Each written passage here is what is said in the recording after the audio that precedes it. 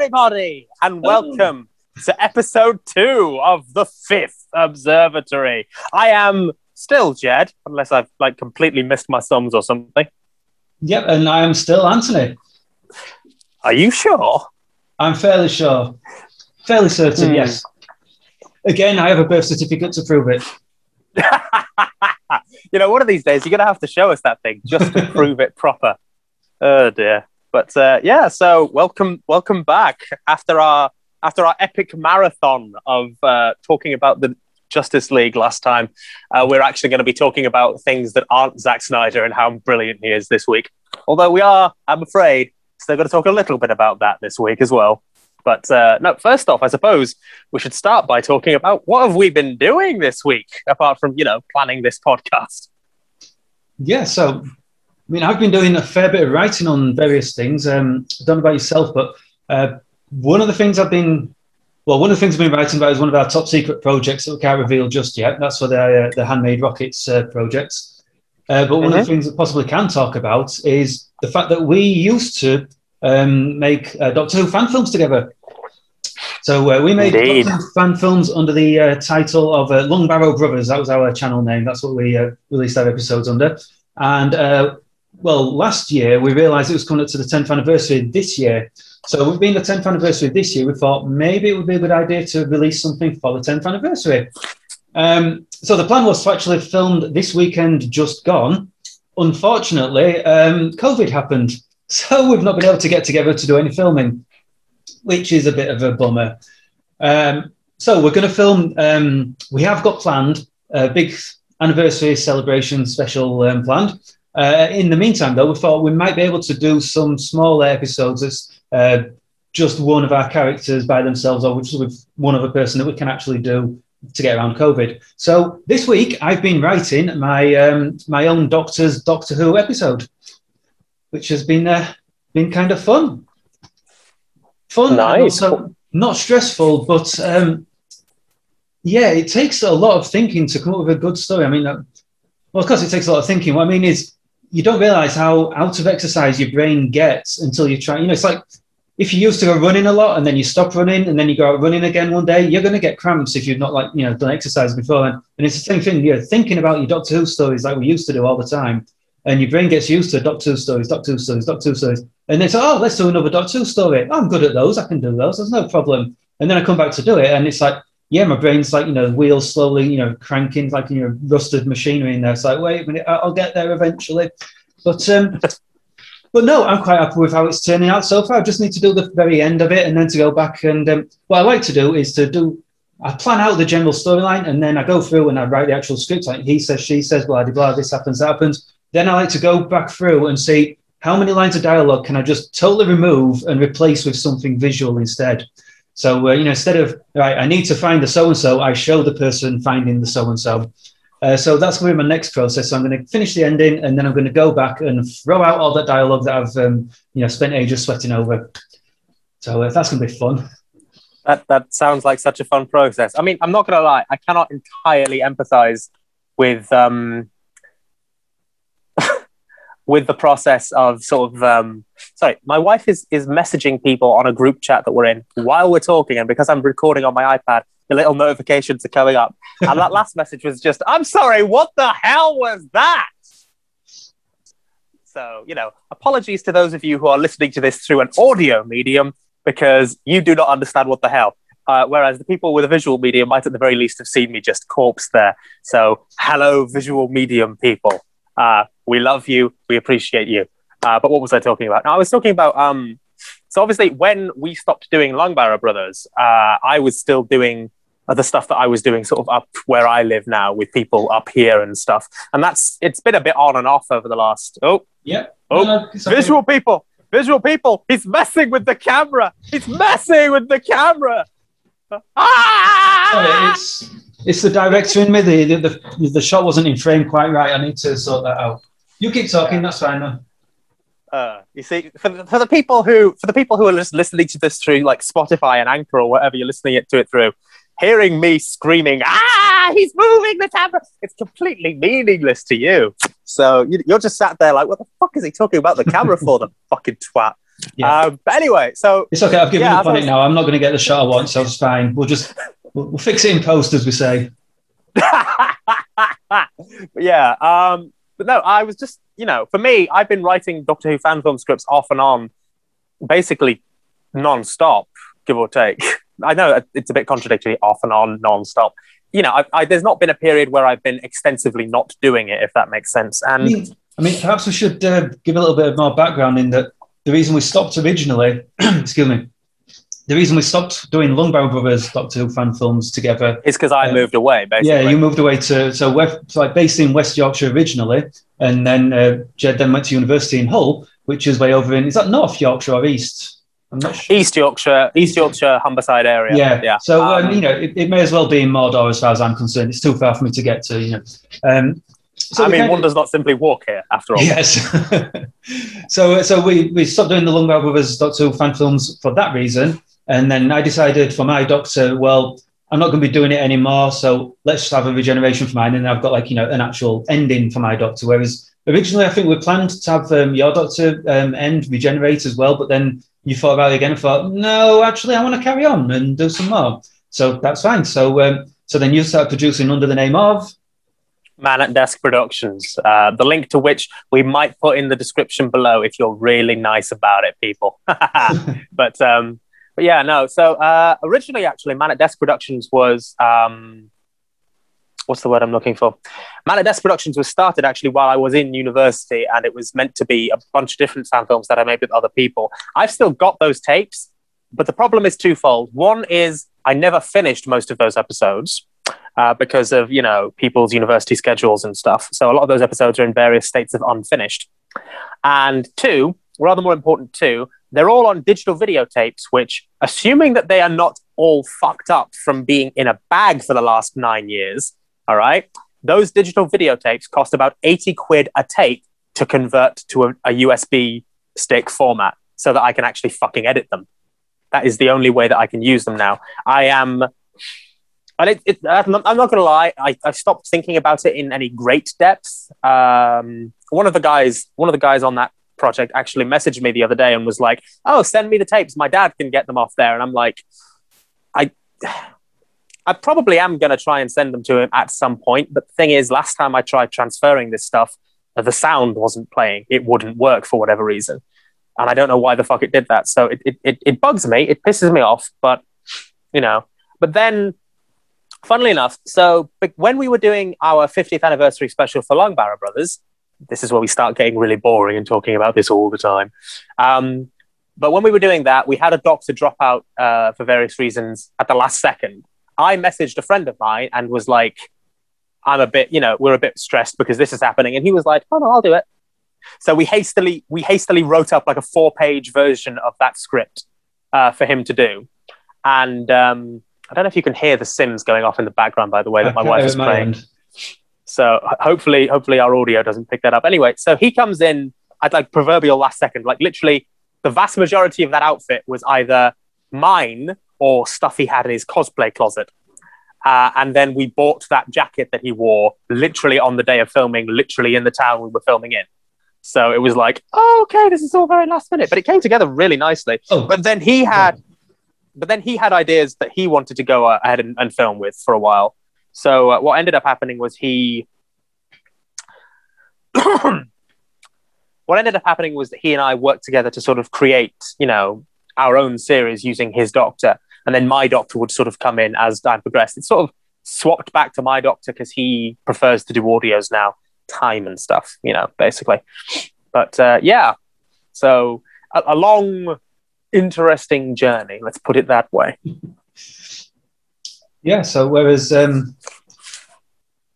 I decided to focus on what did I focus on? So first of all, when we started doing Longbarrow Brothers, I just sort of went into the whole, oh well, that's it, I suppose I'm never going to do anything creative ever again.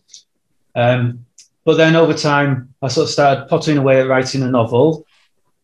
But I don't know, I like the visual medium. So yeah, I wanted to get back into filming, which is when I then got in touch with you about making the handmade rockets, because I had these ideas for, we could do these films. And basically, all the time that we spent making those Doctor Who fan films, we could have made a feature film.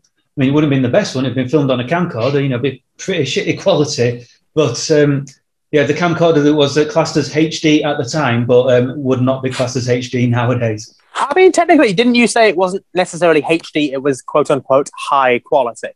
It was so like something like that. I don't know, but it was a different version of it. It was before HD became an actual standardized term. So it was classed as high quality, which we would now call high definition HD, but it wasn't the HD as in the standardized term of HD.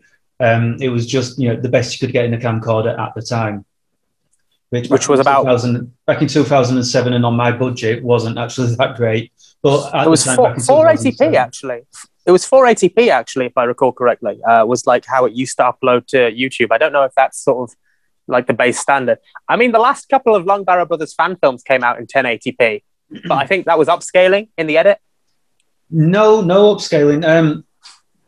To be honest, I think it's just when you actually render the film. So you edit the film and then you render it into the actual video.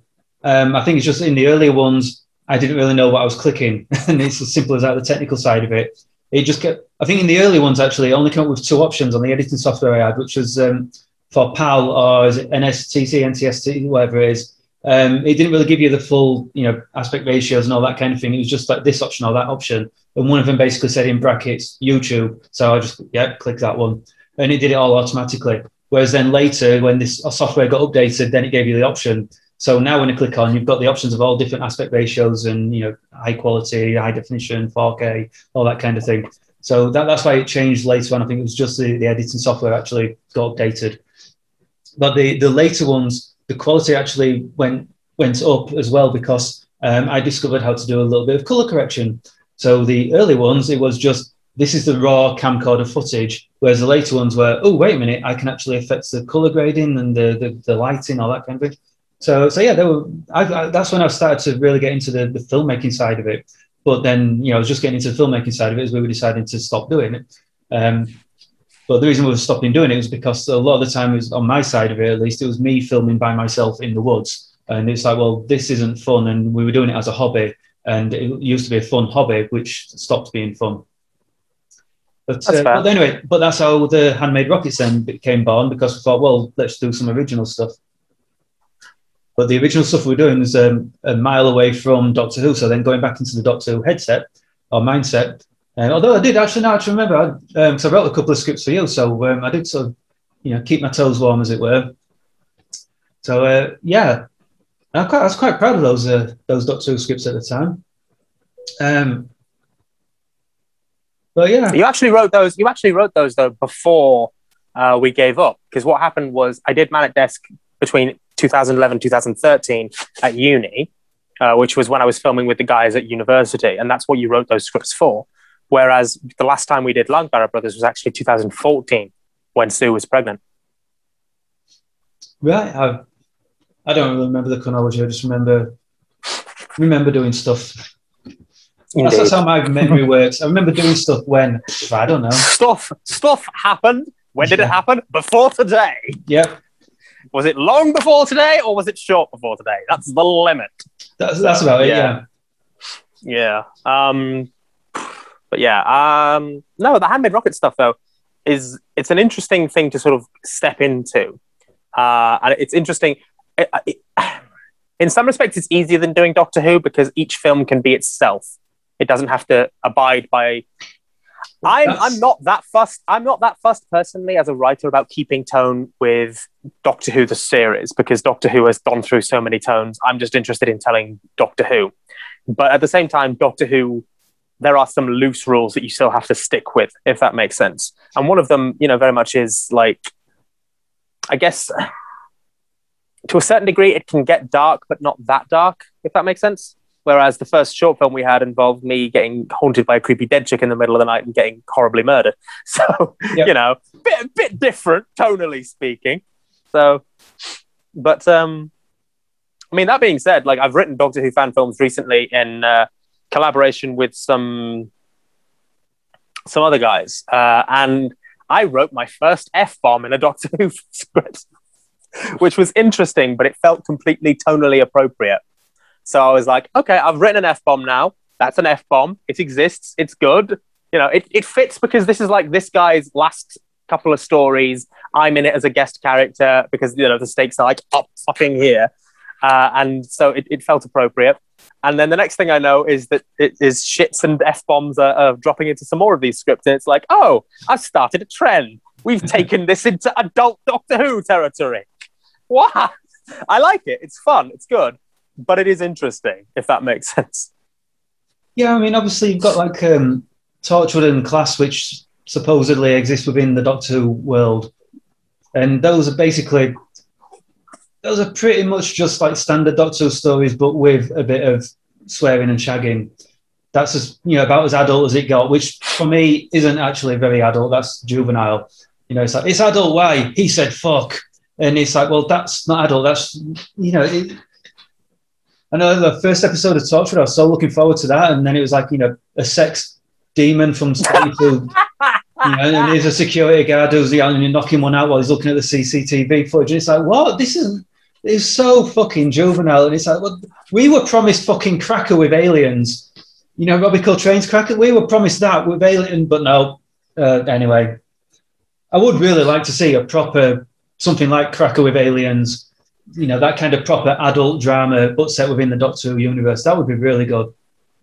But but what I'm saying though is, by making fan films, you can actually show that side, the Torchwood side of it, the swearing and the shagging, that normally gets cut out of Doctor Who because Doctor Who goes out at tea time, so you can't show that. So you can make a Doctor Who fan film that shows those elements, that bringing in the Torchwood and the Class swearing and shagging and all the rest of it, a bit of blood and gore as well, because this is your fan film. It's not a tea time BBC series. So that would be quite interesting. No, it has been in those particular scripts. But anyway, talking about handmade rockets, that is its own thing, and it's I guess it's excuse me. No, actually, I just I'm drinking coffee while we're talking. Decaf coffee, don't worry, ladies and gentlemen, and unspecified others. But the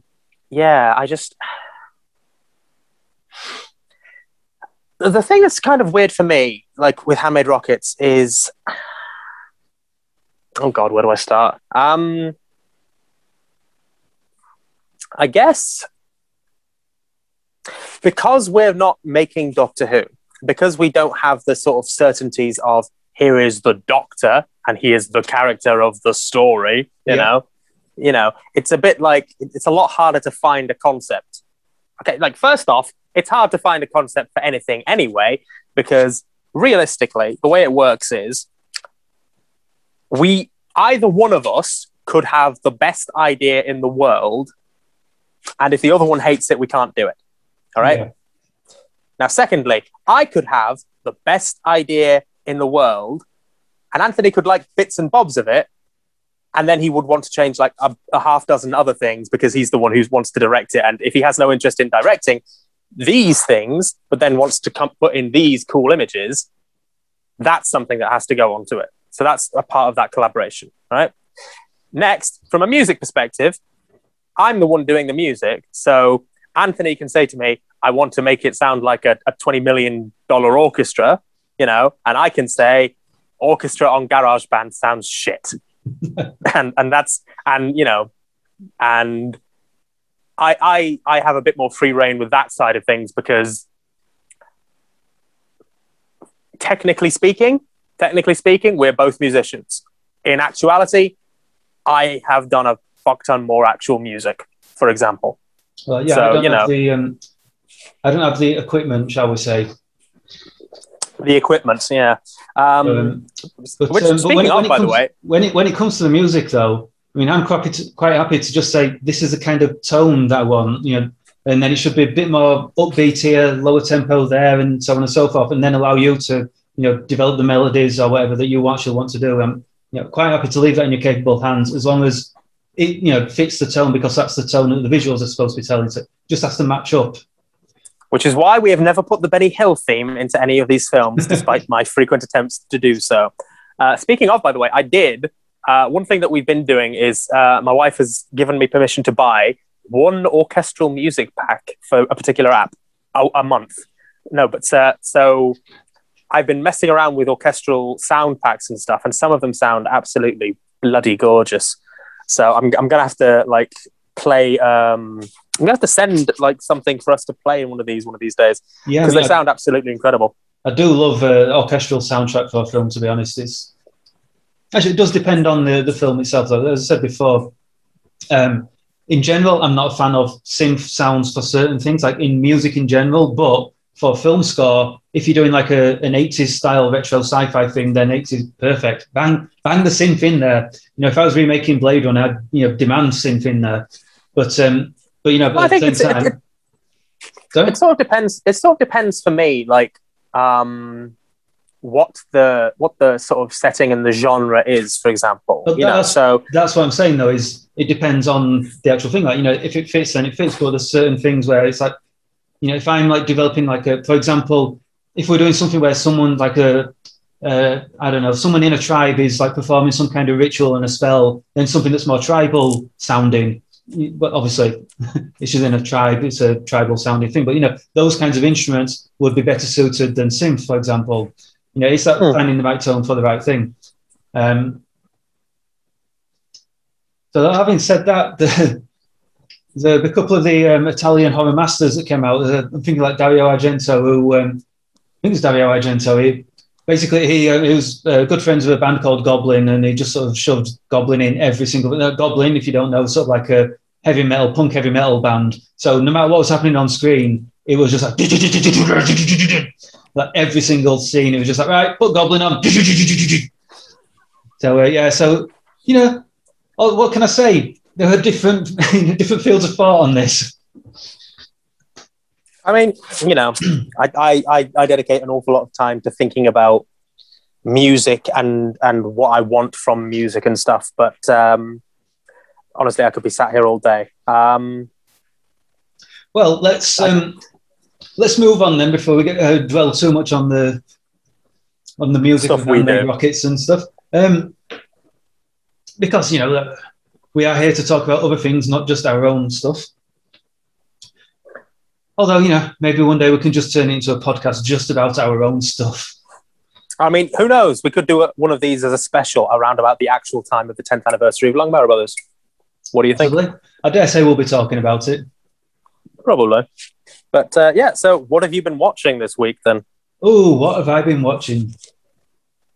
Excuse me. Well, there's a fair few things I've been watching at the moment, but of course, the latest one to be released from Marvel Studios is The Falcon and the Winter Soldier.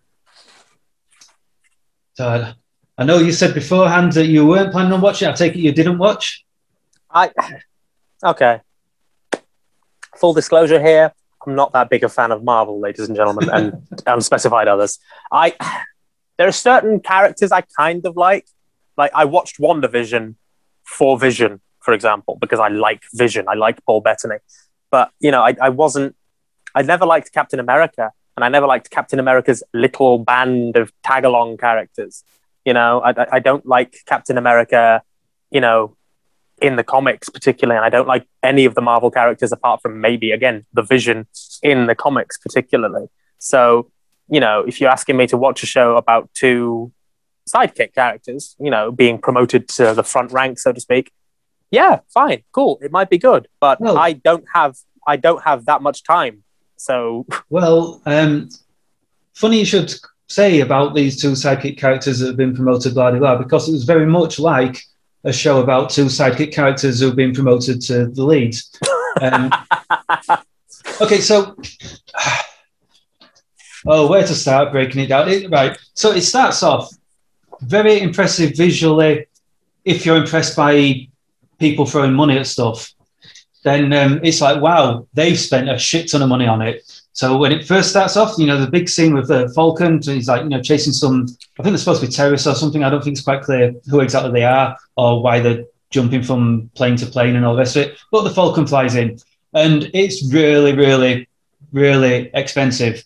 So, it's impressive if you're impressed by money being thrown at it. But when you actually break down what you're seeing, and you're seeing the usual previs stuff that the CGI makers put out all the time.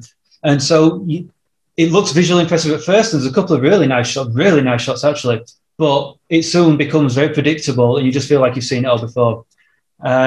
So the big thing that they spent all the money on at the beginning, when I say the previs, for people who don't know, when you're making a film and you've got like a big CGI sequence, then you go to the CGI people and say, okay, we've got 2 spaceships flying through space. They'll say, gotcha. And they come out with a pre-visualization. So it's where they mock up, here's your 2 spaceships, and they have them go, so this one flies down here, then the other one flies down here, then we'll have the camera following this spaceship down here, and then it's going to fly around here, and it's going to loop, and it's like, all right, yeah, that sounds really cool. And because the director's not necessarily, that familiar with CG work themselves, they just say, oh, that sounds really cool, do that.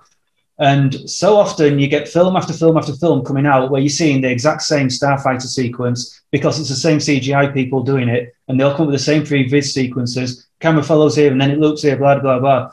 And it was the exact same with this. Just swap out Starfighter for Falcon and the Terrorists. The Terrorists, by the way, it's a nice idea. The Terrorists like jumping out of this plane, and when those like flying squirrel suits that you get, so, when you're skydiving, and it's got the material stretching from your arms to your legs. So they're sort of like flying down, gliding down, and then Falcon's chasing them. Falcon with his jet-powered wings somehow doesn't catch up with them. Don't know how that is, but anyway, there they are in the squirrel suits, and he's struggling to catch up with them, but he does catch up with a couple of them. Then they fly down into this canyon, and this is again where the previous people are like, so we can go down into a canyon, so it's getting tight, so he's got to fly down this tight space. Okay, but the guys in the squirrel suits are doing the same. He's got full mobility, remember, because of his big bionic wings. They're in squirrel suits. And, but no, he's still struggling to catch up with them, but they're flying through, and there's rock formations with holes in, so they're going through the holes in the rock formations. Stunt people train for months to do this kind of thing through one rock hole, and it's like a big television event when it happens because it's fucking hard to do. No. These terrorists who just randomly jumped out of a plane, they know exactly where they're going through all these formations and through the, and then there's like his wings like catching on the side of the canyon, and instead of his wings snapping off and him like, spinning around, breaking his neck, just like, scratches through the rock a little bit and he carries on flying. And it's like, this is all bullshit.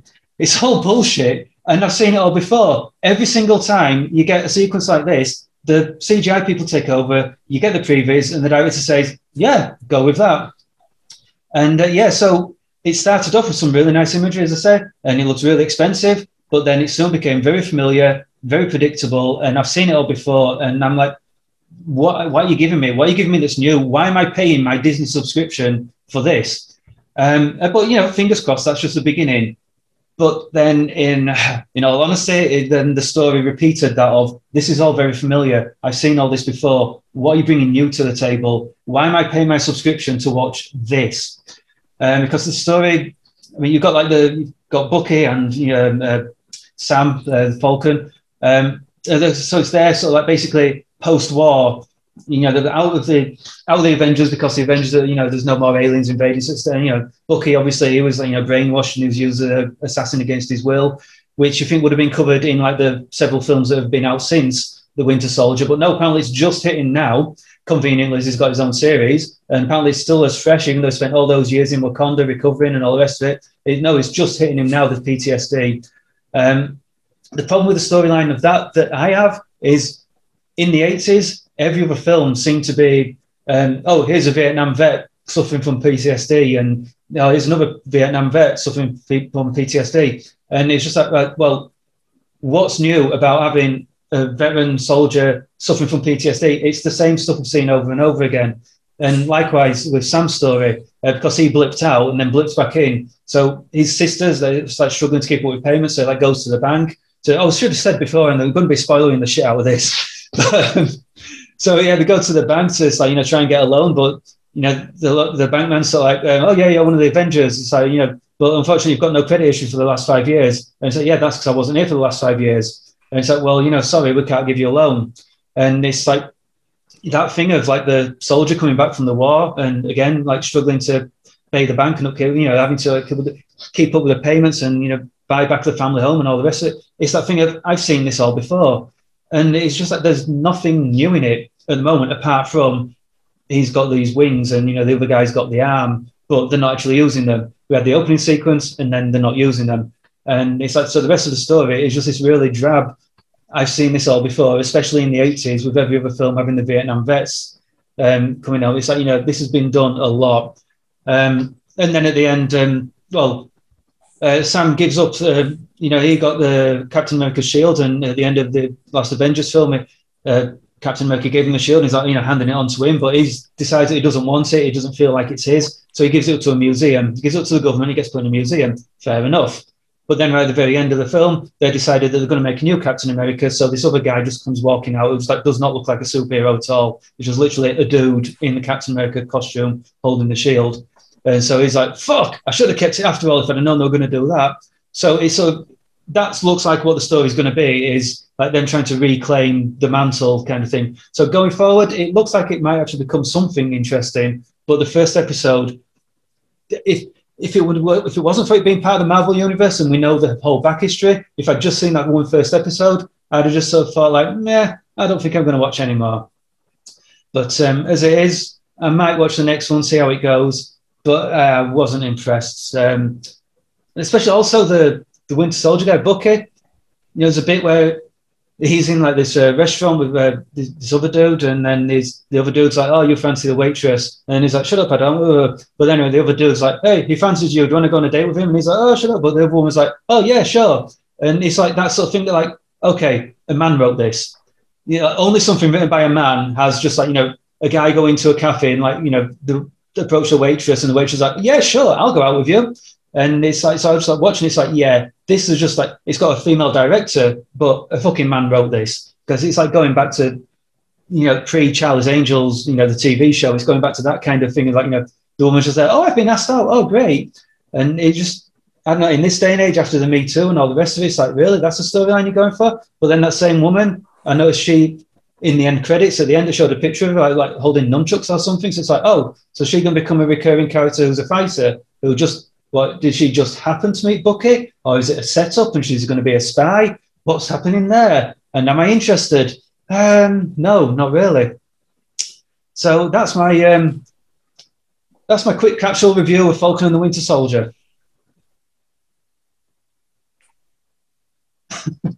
You look like you're processing that. Sorry, did I just dump a lot of information there on you?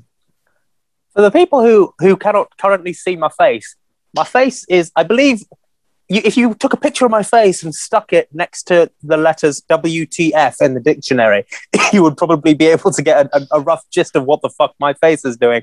Okay, so let's fucking try to unpack this shit. So first off,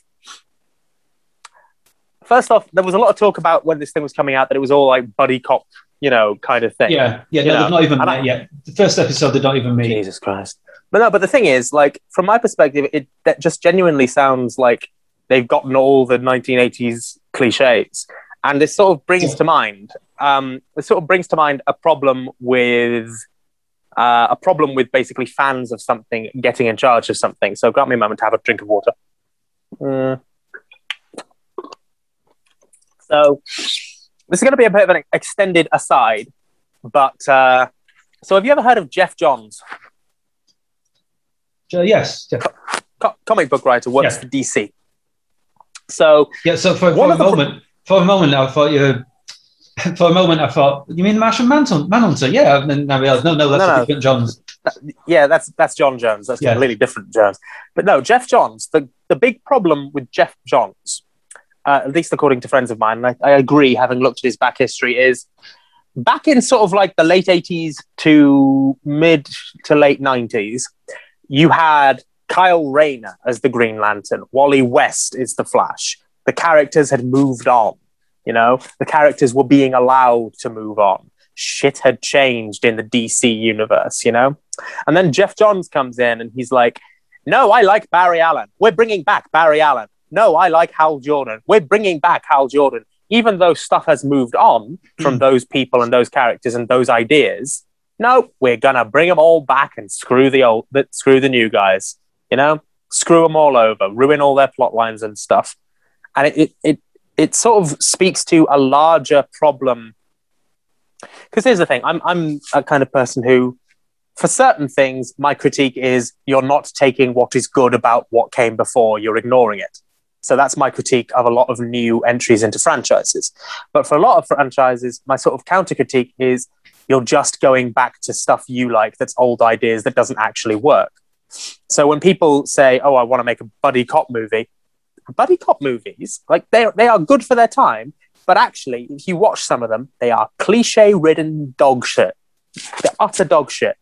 You know, full of the same boring ass cliches. And it's like it's clear that some like showrunner person who runs Bucky and the Winter Soldier and whatever, or whatever. No, sorry, Falcon and the Winter Soldier. Let's get our terms right here. Yeah, it's clear that some guy in charge of this, from the sounds of it, really likes buddy cop movies and thought, let's make a buddy cop movie with these guys. You know, and it is every cliche from the book. By the way, speaking of Jeff Johns, I believe, I could be wrong, but I believe he was actually one of the guys who was put in charge of overseeing Zack Snyder when he was filming Justice League. So you know that when going back to the Justice League, when Zack Snyder was being overseen by producers, directors, I believe he was. I could be wrong on that, so don't quote me. So we will talk about that. Put a pin in that, because we're going to talk about that shit as a sort of coda to this podcast later, because that. Oh boy, the shit I have been reading up this week about Zack Snyder's Justice League. I don't want to make the whole podcast about that, but anyway. So the point is, like, you know, these people come in and they just want to fit things to that mold because they like it. Whether it's actually like, because here's the thing, like,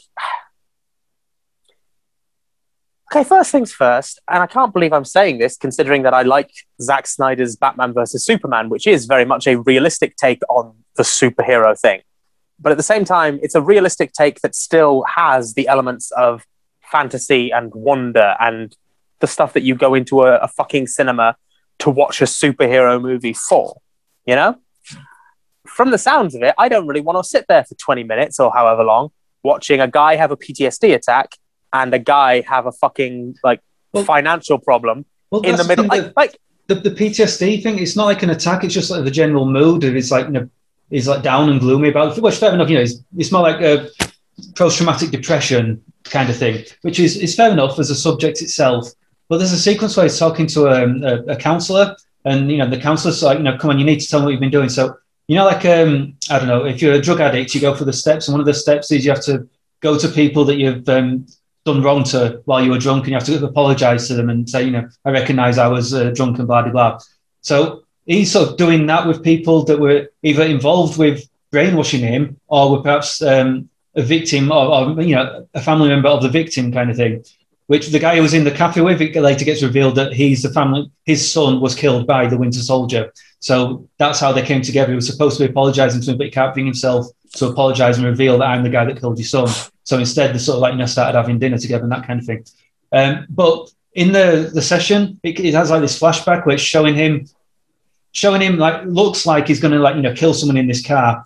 And then it's like, you know, it gets really tense and stuff. And then it's like, you know, I recognize I was a Winter Soldier. I'm not a Winter Soldier now. And then blah, blah, blah. And it gets treated like a joke. So it, like, builds up all this tension and then it's just, like, thrown away. So it's like, it, like, undermines the whole thing that he's supposed to be doing about, you know, showing him dealing with the depression, but then he presents it as a joke where, you know, build up the tension and he gets undercut by the gag of, no, I'm not here to kill you, I'm here to apologise, I'm here to say, I know that you were involved in it, but I'm not going to come and get you, so you're free to go. So it does what Marvel does in literally fucking every movie that they've done for the last 9 years, which is, here's a big dramatic moment, let's undercut it. Here's basically a big dramatic moment, let's undercut it. It's Whedonism, basically. It's the whole notion that because it's the thing that I fucking hate about people, especially people who criticize, like, more serious takes on this material or this kind of material. Because I've heard critiques of, like, this is a bunch of people who run around, you know, in silly costumes. We can't take it seriously because it's not serious material. It's like, no. You can take every story on the fucking planet seriously. All right. And if you're telling stories about a guy who's got major league fucking post-traumatic depression and shit, all right, frankly, it's a little bit insulting to treat that as a joke, you know. But, you know, the point is, you've got this thing where every single dramatic moment in a Marvel movie, you guarantee there's going to be some quip or something. Like, for example, Endgame, Tony hands back the shield and he says, he made it for you. And that's a beautiful fucking mirror of my dad made that shield in Civil War. Fucking beautiful. And then he goes and says, oh, anyway, I have to give it back to you before my daughter starts using it as a sled. And it's like, yeah. Okay, I get it. this is what Marvel does. It's a quip. But actually, that moment could have done with just a moment to acknowledge, yeah, this is our moment, instead of just like a second. And now here's the quip. And yeah, Marvel, which I mean, you said like, Whedonisms at the beginning, like going back to when he was working on Buffy, for example. In Buffy, that kind of humor works because it was part of the DNA of the show. But when it sort of spreads out into everything else, and then it's like you said, these two characters, how long are these characters? Is it 10 years have been doing the show for the films for now, something like that? And it's like, so, these characters that have built up history, they hated each other, and then come back friends, and then when it comes back, it is this big moment for them in the Marvel Universe to then do it. It doesn't, I don't know, it doesn't really fit, it doesn't really work, which is my problem with Joss Whedon is that Joss Whedon is good at doing Joss Whedon projects, but I don't think he's very good at playing in other people's sandpits because he wants to make it a Joss Whedon project. And I will rewatch Buffy all this, I'll quite happily rewatch Buffy, forever. But I don't really want to see Joss Whedon's version of the Transformers, for example. I think we're going to see much from Joss Whedon. In fact, that's one of the other things I was watching was a trailer for The Nevers, which is a new show which Joss Whedon created. It's coming out in a couple of weeks' time, I think it is now. But when I was watching the trailer for it, because I know that Joss Whedon's had to step away for reasons, but I was sort of watching it and thinking, is the show tainted by Joss Whedon being behind it? And are we going to see much of Joss Whedon again in the future? Which I dare say at some point he'll return. Because there's some people that have done some really bad things in Hollywood in the past that have gone to have very large careers. But we're not really here to talk about that at the moment. But watching The Nevers, I noticed there's a magazine. What is it called? Home and Woman, something like that. Woman and Home. It's an online magazine, which seems like an outdated title for the actual thing anyway. But I saw the talking about The Nevers, and I thought, oh well, if it's like something to do with women's magazines, maybe they'll address the subject of his behind the scenes behaviour and the way he treated women over the course of his career. But no, they were just largely praising the period drama with fantasy superhero elements. And I thought, oh, right, so it's already getting brushed under the carpet, is it? Of course it's getting fucking brushed under the carpet. No, let's be perfectly realistic about this. Joss Whedon is a powerhouse in Hollywood, and he's the kind of powerhouse that Hollywood likes at the moment, which is superficially, he's woke as fuck. All right? Superficially, he's woke as fuck. But he's also... It's been revealed as not anymore, so he's sort of lost that title. But even so, superficially, he always has been this sort of woke as fuck figure. And as long as he doesn't say anything, as long as he keeps his fucking trap shut, he'll be back, and nobody will give a shit because he's at one. What I mean, though, he has lost that title, the woke as fuck thing. Even superficially, just like you can't take him seriously on anything now. I see as soon as anything gets announced on Twitter, it's like straight away people are pouncing on it. For one example, I mean, having said that, I used to frequent the Buffy fan forums, and when all the stuff started breaking, I did sort of go on there. I've not been on for years, but I thought, I'll go back and see what they're all saying on there. And the hardcore fans are actually really defending him still. So it's like, yeah, of course they're fucking defending him, though, because who gives a shit if he was horrible and racist, if one teenage woman couldn't be in a fucking room with him as a contractual thing because clearly he'd been fucking shady towards her. Who cares if he bullied a woman out for getting pregnant? Because it's just fucking weird and he writes funny characters and fucking fandom culture, man. And I say that as a part of fandom culture, but let's get clear here. Fandom culture has its share of fucking blind idiots. All right? Who are just like, they don't give two shits. They don't give two shits that Joss Whedon fucking shouts and threatens people and ruins people's careers at the drop of a hat because he can get away with it. They don't give two shits because actually, to go back to that, what the fans are saying, it's not that they don't give a shit about it, is they're sort of in blind denial. And they're saying, well, this Ray Fisher might be saying that, but, he's just trying to get attention. No, it can't be that. Joss can't be doing that. It's that, blinkered cult leader kind of thing. And I said cult with an L. But no, here's the thing. like the stuff with Charisma Carpenter, it's just fucking abominable. Yeah. Like, you read the stuff that she was saying, and it's like, holy shit. And then everybody comes out of the fucking woodwork to back her up on this.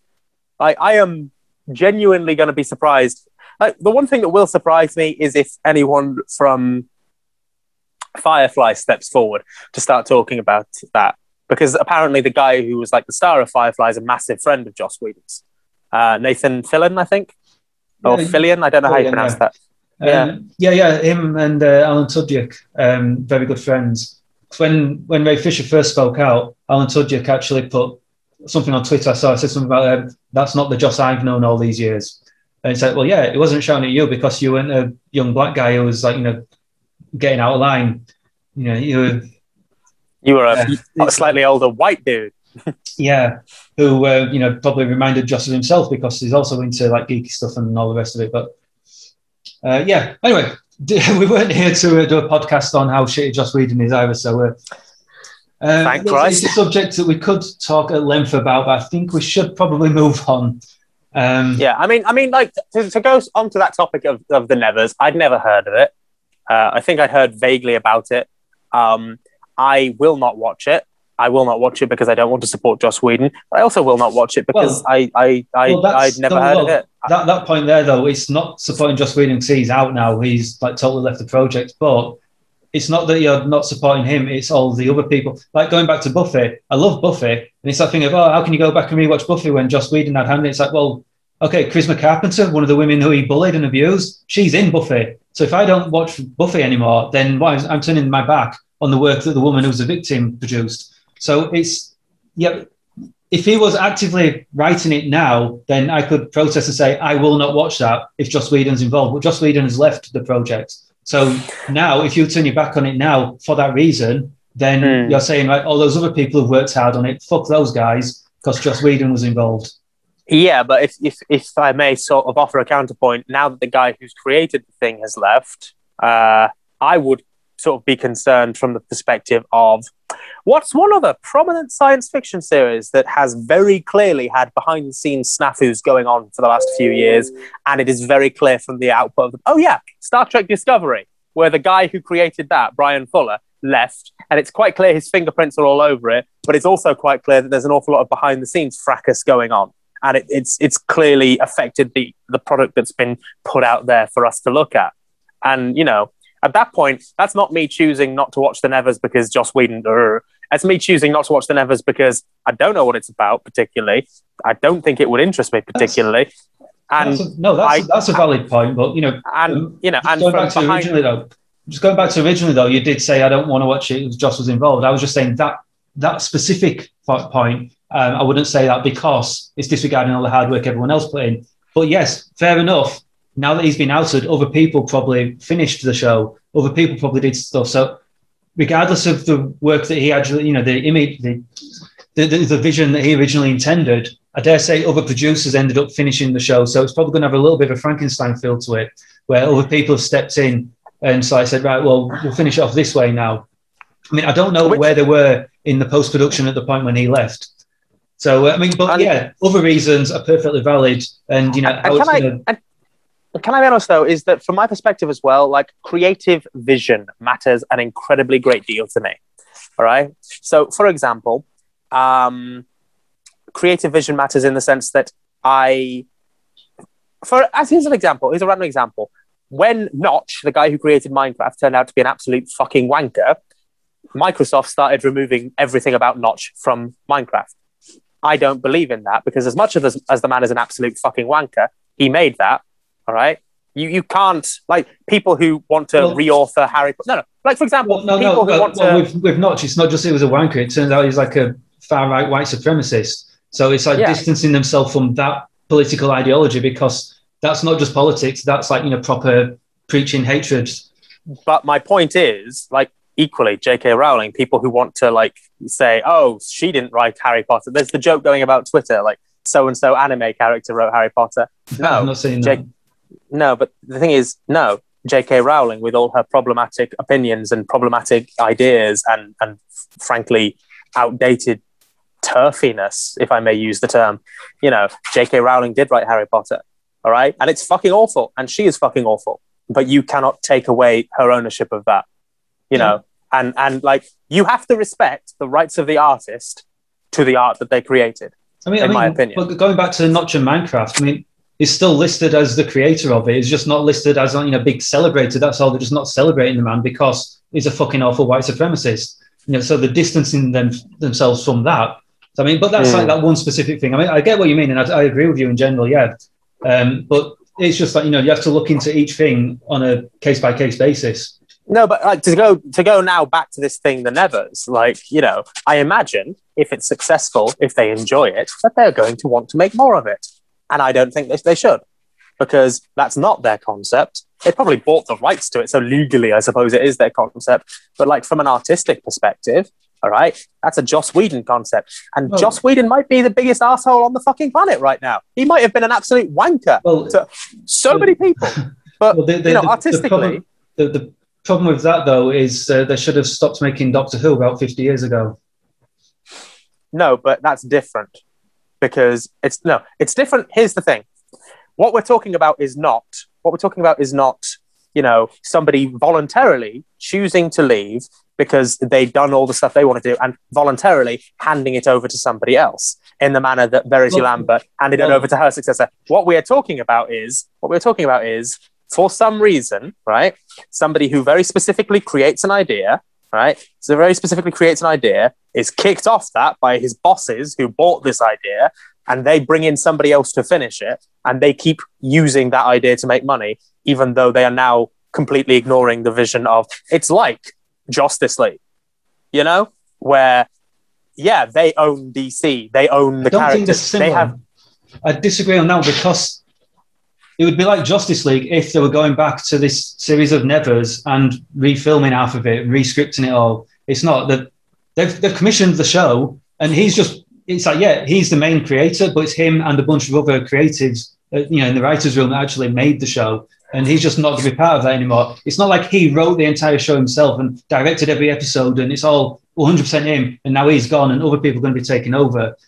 You know, it's a different thing. I mean, I get the point you mean. I do get the point you mean. But in this case, it is that, you know, they commissioned the show from him, so they're paying him for the job of this. And now they've parted ways. You know, we don't actually know officially whether he's been sacked or if he just said, you know what, fuck this, I'm leaving the public eye for a while. We don't know exactly what's happened. But in the meantime, they've commissioned him to write the show. He's now left the show. Other people are still writing the show going forward. You know, it's different. I mean, it's different to, like, you know, the Justice League of, right, we've sacked off Zack Snyder, let's get someone in to change it all. You know, that's a different thing. I mean, I'm probably a bit hypersensitive to these sorts of issues based on my own personal experiences that we've talked about in the past. Yeah. Which you lot, audience, don't get to know about because that's private shit. We'll make a different podcast about that shit. But no, so I mean, it's a lot more difficult with television series because there are things like writers' rooms, and characters aren't the product of one mind; they're crafted by dozens of minds. So it's a little bit different to say, for example, if somebody was making Lord of the Rings and they decided to completely alter the fucking context of a character, for example. You mean like the Hobbit films? Yes, basically. Yeah. I mean, this is why, going back to Handmade Rockets, the name Handmade Rockets wasn't just like an accident. It wasn't a this sounds cool. It was, we never want to work in that studio system where people can buy our scripts and then do what the fuck they want with them. We don't want to work in that system where we agree to make a film and then we get sacked from our own project. We want to make our own films, hence Handmade Rockets, because we're the ones making it. We might not have a budget. Hopefully one day we'll have a bigger budget, but we might not have anything. But you know what? We're going to do it, and we're going to make the vision that we want to make. And so bringing that conversation full circle, that's something going forward is we have stated right from the very beginning is we'll happily accept money from the big studios, but we're never signing a contract that gives them the power, that gives them the control. That's just not going to happen. I mean, this is it, is that, you know, from my perspective, you know, as somebody who's largely written novels and thus had a lot of control, you know, about everything that I've ever created, you know, I'm big on that. I'm big on like having that kind of control over stuff and not the artist's vision, basically. Yeah. I'm big on that shit. I mean, it's like different mediums, though. I suppose when you actually sign up for the big Hollywood contracts, you are signing up just as one player, one cog in a larger machine. So I suppose when you sign up to that kind of thing, whether it's a TV show or a film, you are signing up to just, I'll play my part until I get ejected into space. You know, I was trying to remember the line from Flash Gordon then for when he gets married and Ming the Merciless, and so until you get bored of her. And anyway, never mind that. We're not to talk about Flash Gordon either. So, which is a pity because that's fucking awesome. But I mean, like, I don't know. Like the Hollywood system is just a big pile of like any time that art gets too commercial, you know, that for me is when it ceases to be art. That's my general criticism of the MCU is it's going for commercial over art integrity, basically. I mean, it's like, look at Thor. Now, the Thor films were underperforming. You know, no one's going to say they were the best films in the world. But to fix it, instead of trying to look at the problems and fix it going forwards, how can we make it better? They just thought, let's just make it into A, a comedy, and B, visually a stupid cartoon so that you can just sit down, kids can take the brain out and go, look, Hulk's big smash hard. And it's like, They killed both Thor and the Hulk with Thor Ragnarok. Both those characters got killed from that moment on in the MCU. And it was done just because it was, people like stupid giggles, so let's make it that film instead. So even though the entire planet's getting destroyed, but, you know, it's like, we'll have a gag in a second to, as you said before, it's a Marvel film, planet's getting destroyed, we'll have a gag in a minute to underscore it. Undercut the whole thing. Sorry, not underscore. Yeah, but I mean, if I may slightly disagree, I'd say Hulk was killed basically the minute Avengers 1 happened. For the simple fact that, you know, you've got Avengers 1, which soft reboots his character, ignores his movie pretty much, and ever since that, the only member of the Hulk's little cast of side characters that's meant to come from the Hulk comics is Ross, and Ross has not interacted with the Hulk or Bruce Banner once. He mentioned him once. It is. The only reason I'd say that it's from Thor Ragnarok is that prior to that, actually, no, Age of Ultron kind of killed him off with the no sleep thing with his hand, and he's like that. But prior to that, it was still essentially the same Hulk of, okay, my power comes from losing my temper, which means losing control, and I become this beast. So my power is also incredibly dangerous. And that's what the Hulk is about. And it's something that we can all relate to because we've all lost our temper. And, that moment when you're like, oh, smash a thing, break a thing, whatever, you want to punch a wall, I broke my fist now. Damn it. We've all had that moment where you lose your temper and you completely lose control. So we can relate to that. But then, with the Hulk, as soon as they actually start having him like controlling that, you're then sort of like, well, he's no longer the Hulk. He's no longer this primal force, this thing that's uncontrollable. That is a big part of it. It's like in the old TV show, it was perfect. The classic line of, don't get me angry. You wouldn't like me when I'm angry. That was the thing. It's like, no, it's not fucking joking. Don't get him fucking angry. And that's for me why it's from Age of Ultron onwards. It sort of tamed the Hulk. And once it's tamed, he's no longer the Hulk. I mean, the thing is, like some of that stuff, like Smart Hulk and the stuff from Ragnarok, was kind of inspired by stuff from the comics. But the difference is, in the comics, the Hulk is a serialized character that has years and years to develop, and years to go from being the Hulk to Planet Hulk to Smart Hulk or whatever. So you've got years and years of development to sort of see the steps to that. Whereas, film to film, the only time you see him is in these Avengers films because nobody's ever going to give Bruce Banner his own fucking standalone again. Yeah. So, the only time you see him is... Yeah, because the standalone that we did with Edward Norton was focusing on him trying to control that power because if it gets released, it's a primal force and you can't control it and so on and so forth. And they thought, no, actually, we're not going to do that version of Hulk anymore, which is a shame because I really liked that version of the Hulk, which apparently is a controversial opinion in the world of geekdom, which I didn't realise until it was referenced in an episode of The Big Bang Theory. And I was like, really? I didn't know that was an unpopular opinion. Oh, okay. Yeah, but the Big Bang with all due respect to the Big Bang Theory's, cast and stuff, the Big Bang Theory can fuck off as a representation of geekdom. So, that's just my hot take there. Speaking as an actual what I mean is they made the joke referencing the Edward Norton's Hulk, and all the audience laughed and were like, oh, God, I can't believe they actually said it out loud, sort of thing. And I was like, what? You and your entire audience can go fuck off. Fair enough. Not the audience, everybody sat at home, but everybody who fucking laughed at that joke. Bastards. Including the people who watched this who also laughed at that joke, apparently. Yeah, not them, they're all right.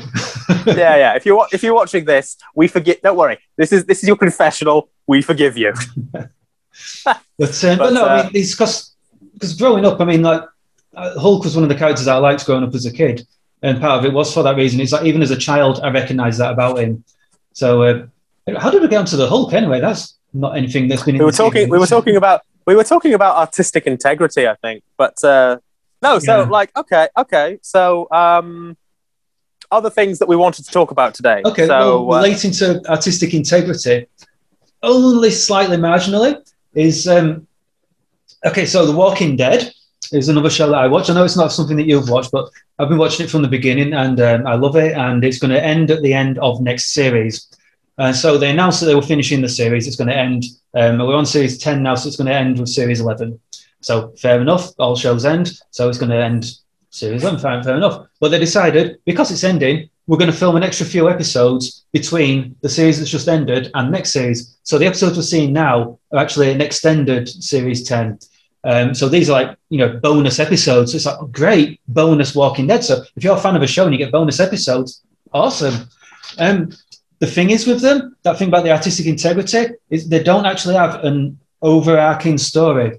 So it's just sort of like, so let's have these 6 episodes, and each one's going to be like a standalone episode looking at a different thing in the world. But they're not really looking at things. It's just stuff happens that has no actual ongoing consequences. So characters that have never been seen before appear, die.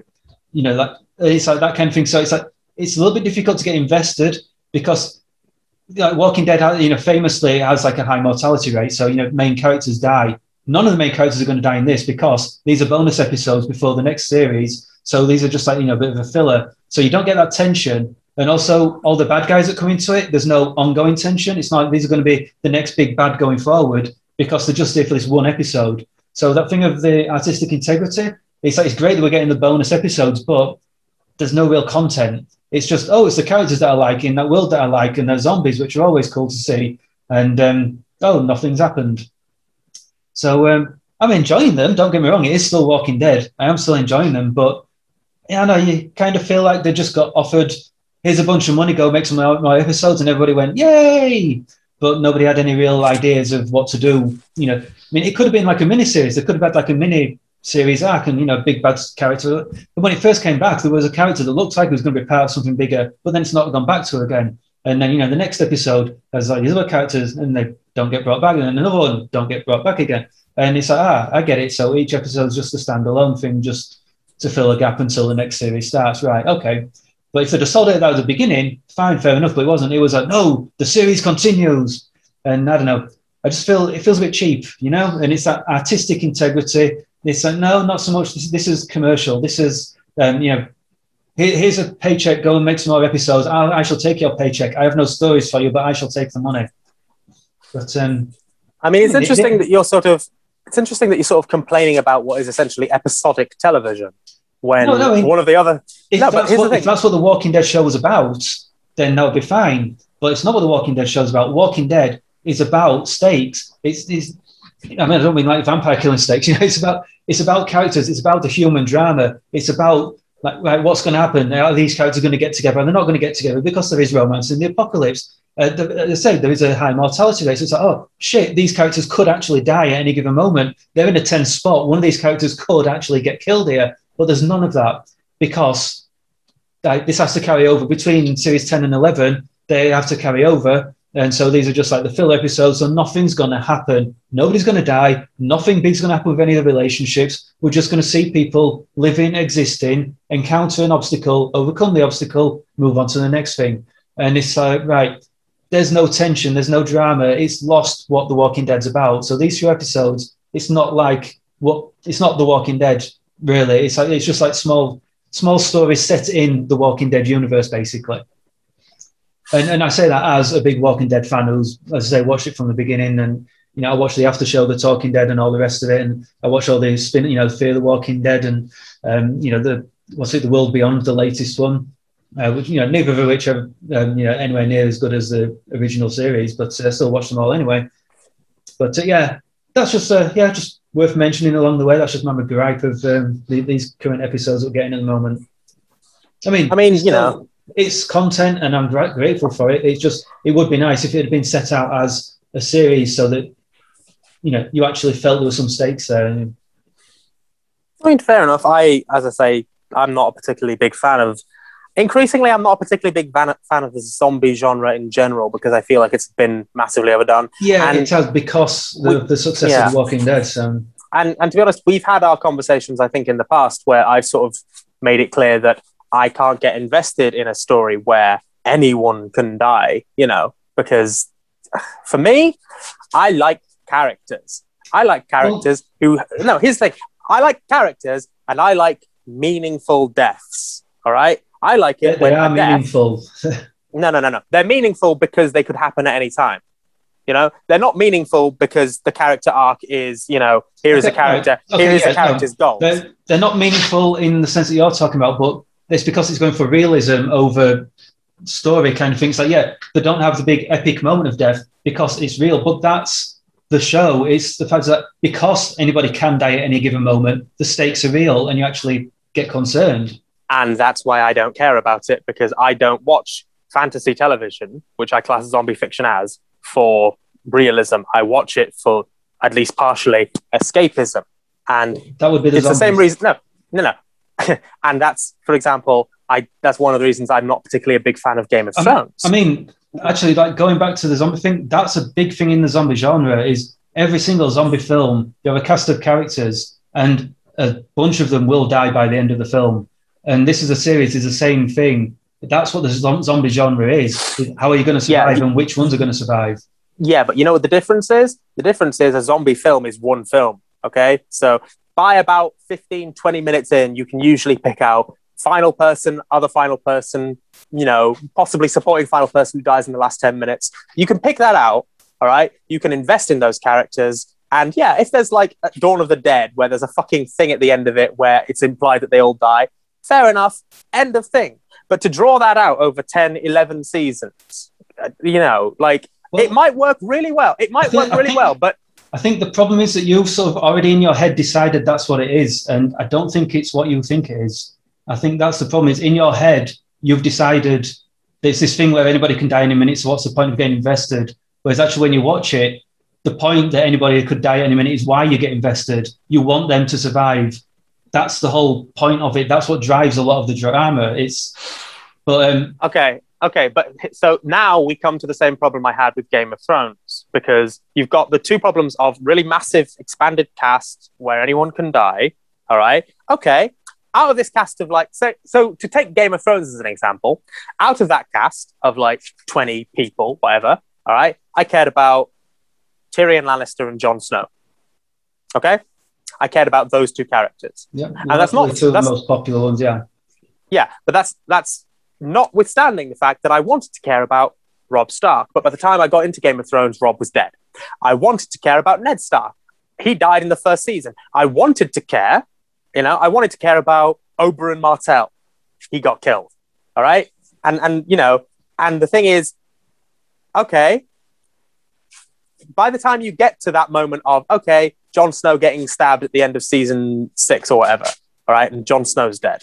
By that point, I was like, okay, the people that I liked and I wanted to follow to see how their story ends, oh no, they all just fucking die. And they die in really perennially unsatisfactory ways, Well, and I disagree with that, but the difference with Game of Thrones is they killed off all the good characters. Well, they killed off a bunch of good characters, but they didn't replace them with any good characters. That is an issue that I have with Game of Thrones, is that by the time you get to the end, it's like, oh, and those ones survived. It's like, oh, just those ones. It's a bit disappointing that nobody else got brought in. Whereas with such as Walking Dead that we were talking about a moment ago, they do bring in other characters as it goes along, and you do get invested in other characters. And it's like, it's a circle of, then you do get the thing like, right, I want these guys to survive. Are they going to survive? Or they're not going to survive? With Walking Dead, there's basically two characters that we know are never going to die. And anybody else is fair game, could die kind of thing. Could, okay, not will, okay, but could. Okay, so the question I would sort of have then, God, we're turning sorry, listeners, we're turning this into a debate about Walking Dead and the merits of this kind of storytelling. Okay, so you've got this cycle, right? Well, any character could potentially die, yes. and then they get replaced by a new character, and you get invested in them. Well, no. You're simplifying it down to they die, so they're replaced with this person. No. What I'm saying is new characters get introduced as the show goes along. Those new characters could die, and the old ones might carry on. You don't know who's going to die. It's not simple as character A dies, but character B has been brought in to replace them. No, but my point is, okay, that's an oversimplification, but my point is, okay, characters, here's a character that dies, a new character is brought in, any character could die, we know two of them won't. Okay, your statement earlier, the investment is in, we want these characters to live. Yes. They're not going to. But, again, you're stating that the premise is anyone can die, so they're probably not going to. You're saying they're not going to, as if they're all going to die. I said anybody can die. The potential is that it drives the story. Anybody can die. There are actual real stakes in this world because they can die. They might die. They could die. It's not that they will die. It's not that you're watching the show just like watching them one by one get picked off. They can die. You want them to survive. Who's going to survive? I hope it's not that one. They're my favourite. I hope it's that guy because he's a dick. Oh no, my favourite's died. The dick's still alive, but these other characters are here still, and I'm quite invested in a lot of them as well. I hope that it drives the story forward because otherwise it's just in a zombie apocalypse, right? A TV series about a zombie apocalypse where none of them die. That's going to get really fucking boring. I'm not saying I don't like character deaths, though. All right, I'm saying it's very hard for me to get invested in a series where you have this big ensemble cast. I might only be invested in one or two of them, and then said one or two die, and more to the point, because my sensibilities as a guy who likes characters having deaths that are meaningful to their arc. All right, I like it when here is character, here is goal. Character overcomes goal. Goal overcome. Okay. Part of that overcoming might be that the character dies. All right. So I know for a fact that there are characters in, The Walking Dead. All right. Because I've done my research a bit. I know for a fact that there are characters who have character arcs, overcome the goal that they want to achieve, and then they die, or that their goal, all right, specific goal involves dying. So I think, oh God, what's her name? Sonequa Martin Green's character. Part of her goal, my understanding is part of her goal involves protecting her friends. So part of her goal is the sacrifice, the dying, to become the zombie, to attack Jeffrey Dean Morgan's character. So that's fine. Okay? But then, there's characters who, and obviously I could be mistaken in this, there's characters who they're introduced, you can get invested in them, but they don't ever overcome this goal thing. They just die. And it's, it's not, to me, that's not satisfying. Well, and if you only...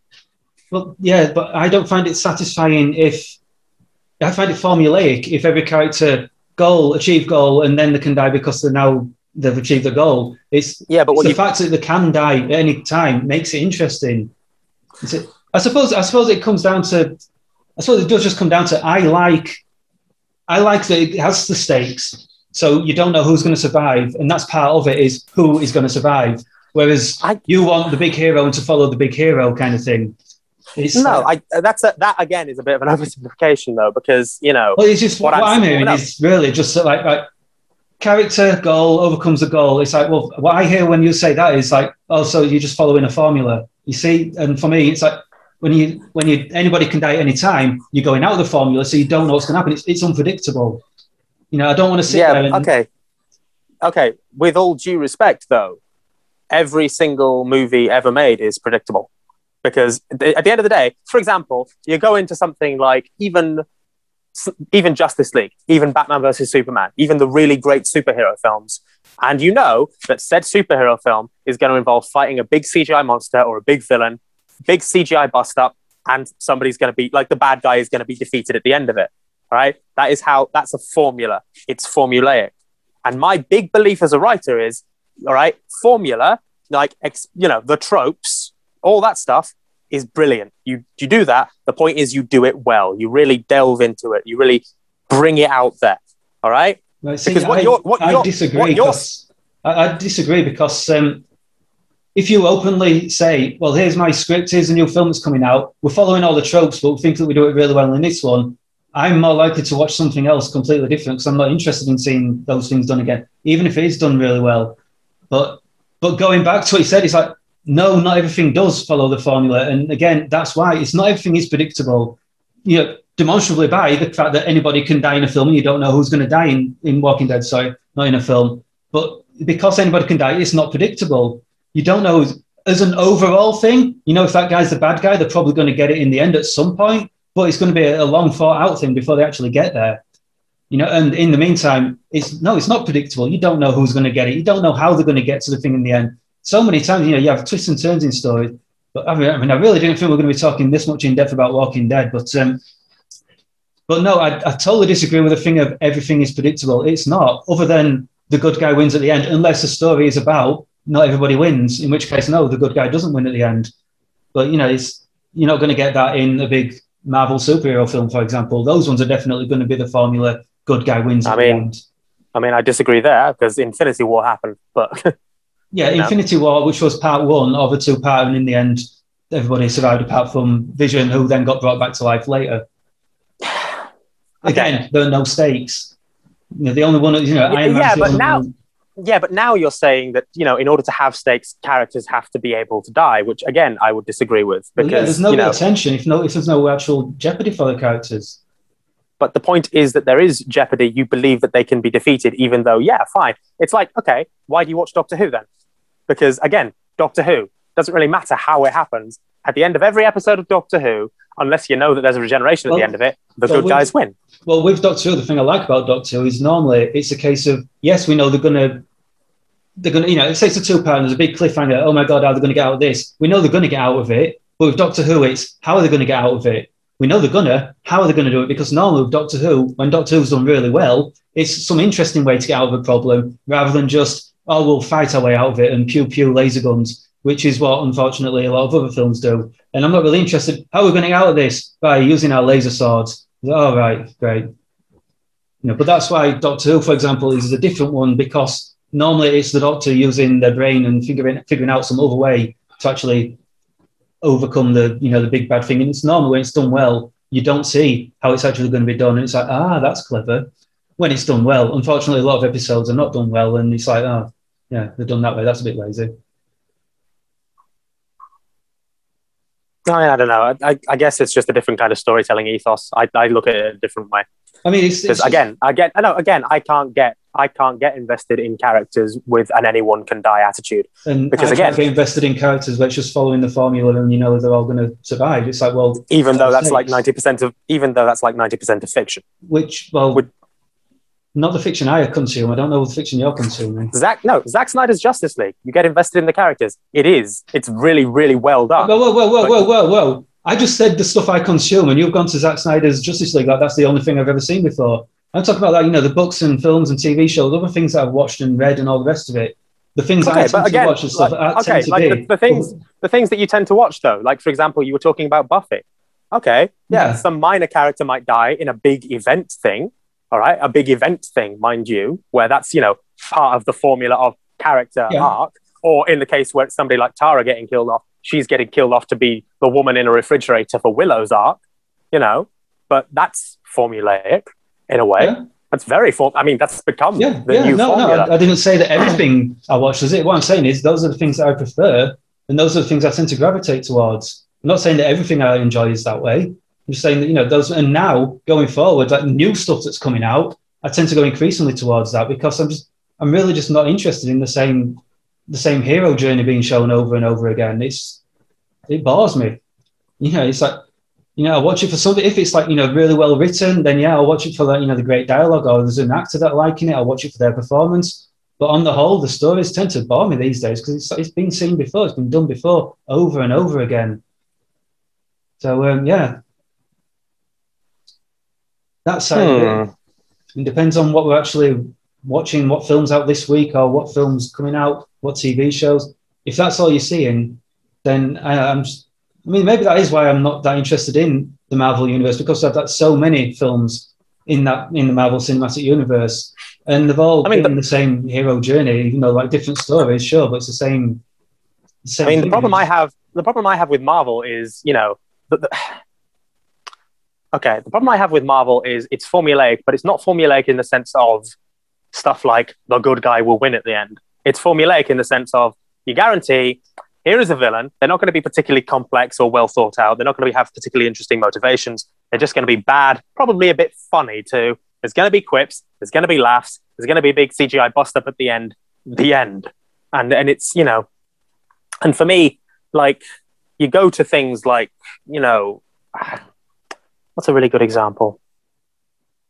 I don't know. It's just, you know, I feel like, you know, formulaic.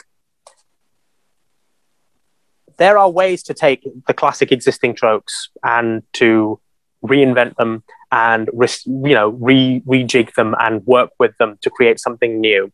And part of that is the specific characters that you're taking through that journey and how they react to that. And part of that is the particular threats that they're facing. All right. So for me, for example, the reason that the sequel trilogy is boring as fuck, you know, in Star Wars, for example, isn't that it's following the same classic hero's journey tropes. It's that it's following it in a really boring way and it's not doing anything new with it. That's you true. know? So, you know, I believe you can take any trope, anything. You can take the Campbellian hero's journey and you can make something absolutely amazing and new and fresh with it every time, as long as you're dedicated to actually going in and creating interesting characters that you want to follow that story through with. Right. Here's the problem, though. You can do it, but because everybody's following that thing, you've got to watch 50 films before you actually get to one that does make something interesting.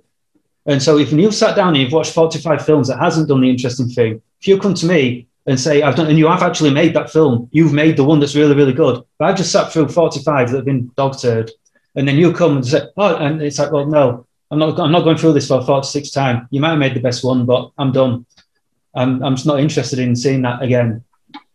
Unless you can tell me something that's another selling point. Like I said, if I see a trailer that you've made and in the trailer the dialogue looks really good, they've got an actor that I really like, so I'm going to follow that actor. I always watch their films. I might watch it for that actor. That kind of thing might catch me and I'll go and watch it. But in general, no, I'm not really interested in seeing that again.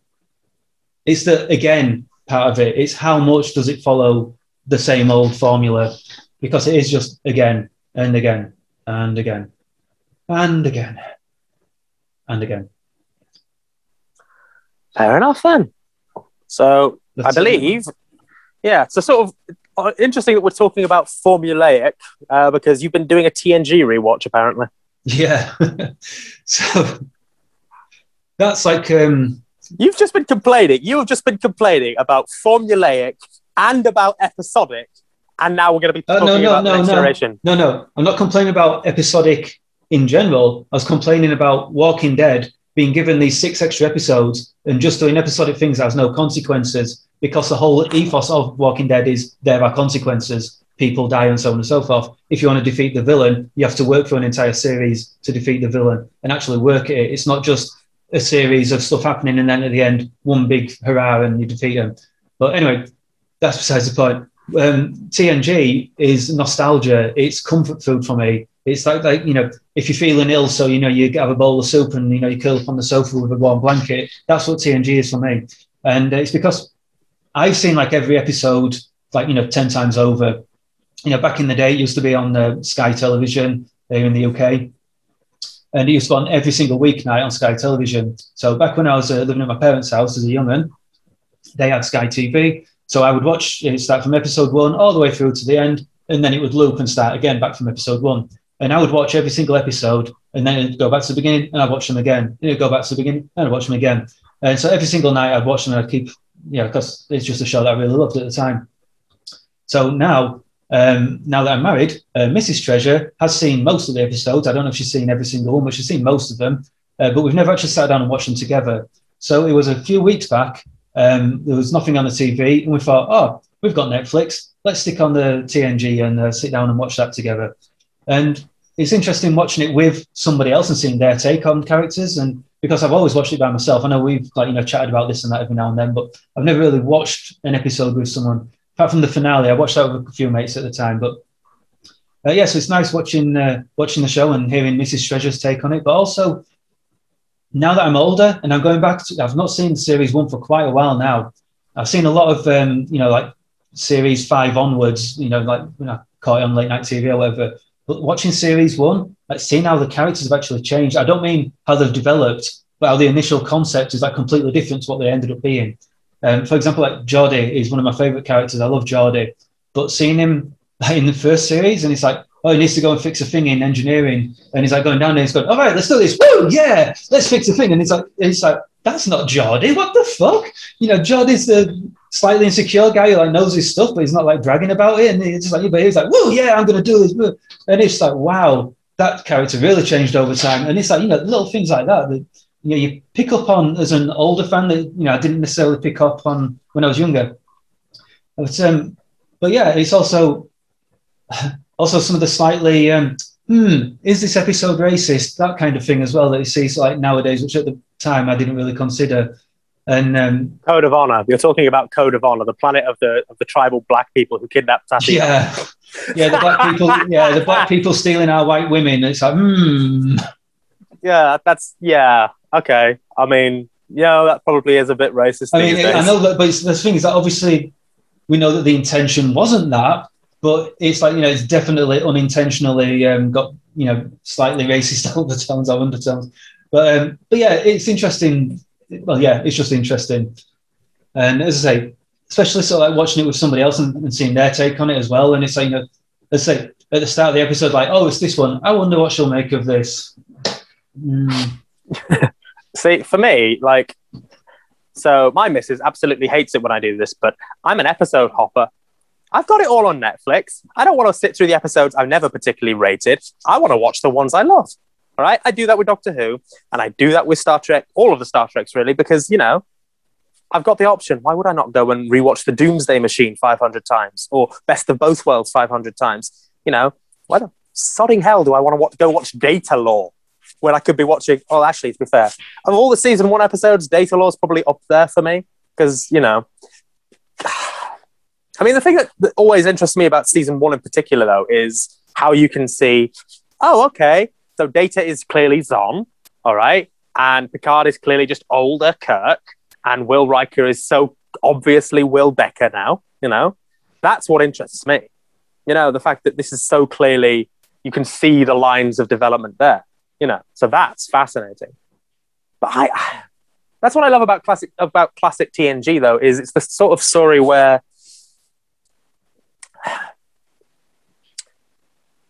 I mean, for one thing, I love classic Star Trek because, unlike modern Star Trek, you've got a series where, you know, 9 times out of 10, the people who are the villains, the antagonists, they're not. They're people, and they've got goals. And 9 times out of 10, the resolution of the story is, all right, sit down, talk it out. Okay, you don't actually want to phaser me and vaporize me. Oh, shit. No, I don't. Actually, I want this thing, and this has not been the right way of going about it. Yeah, I know. Like, Too Short a Season, for example, is you know, it's the episode with the Admiral steadily de-aging, you know? Yeah. Like, of all the Star Trek Badmirals, Jameson's actually a really interesting one because it's like, here's a guy from a different time who did something that Picard would never do in the captain's chair, but he's doing it, you know, he did it to try and make peace. It didn't work, you know, but he's going back to try and fix his mistakes. And he's done something incredibly stupid and reckless to try and fix his mistakes. Here's a bad guy who's quite clearly the bad guy for most of this because he's taken these hostages. But at the end, he's like, there's that moment of, you know, he's looking at Jameson, who's like dying and pitiful and shaking and sweating and all that. And he's like, yeah, I've got my moment of revenge. I didn't actually particularly enjoy my moment of revenge. You know, this is back when Star Trek wasn't afraid to be deep and to actually, you know, show you characters who, you know, they had points and they had reasons to do the things that even the Borg, for fuck's sake, even the sodding Borg who turned into such two-dimensional villains eventually. All right. Even the Borg, when we first meet them, this is not an evil culture. This is alien. It's incomprehensibly alien. It's alien beyond the point of understanding. It's not the same thing as evil, you know? Yeah. I mean, to be fair to them, I think that the current Star Trek writers think that they're being deep and so on. It's just, unfortunately, that doesn't come across on screen. I'm sorry. Okay. Going back to your point about channel episode hopping, that's something that I've traditionally done. And again, going back to watching Buffy, you know, I've got the DVDs. Back in the olden days, when you used to, if you wanted to rewatch a show, you had to go out and buy the box set. You know, if you didn't VHS them off the TV. But I have all the DVDs from going back way back when, and I would often just like dip in and which is my favourite episode, and so on and so forth. And again, that thing of going back to the characters dying in Walking Dead, it's like thinking about it, it's like, yeah, but that's Walking Dead is this thing in the zombie apocalypse. That's what it's about. Whereas Star Trek, for example, it's not about that. It is about, right, what planet are we at this episode? You know, it's a different planet, different alien, and that's what it's encountering, you know, new life, new civilizations, and so on. So I suppose it is like series by series. I suppose you have to take it by its own thing. But, with TNG, I would episode hop and just, you know, go for the one that I wanted. I would do now if I was watching it by myself. But yeah, we're doing like a marathon, so like, you know, watching, because I know that Amelia, Mrs. Treasure, hasn't seen every episode. So I want to sit there and like make sure that she's seen every single one. It's my duty as a good husband to make sure she's seen every episode of TNG. See, it's interesting. It's interesting to sort of talk about, you know, stuff like Star Trek from the Berman era versus stuff like, I guess, The Walking Dead.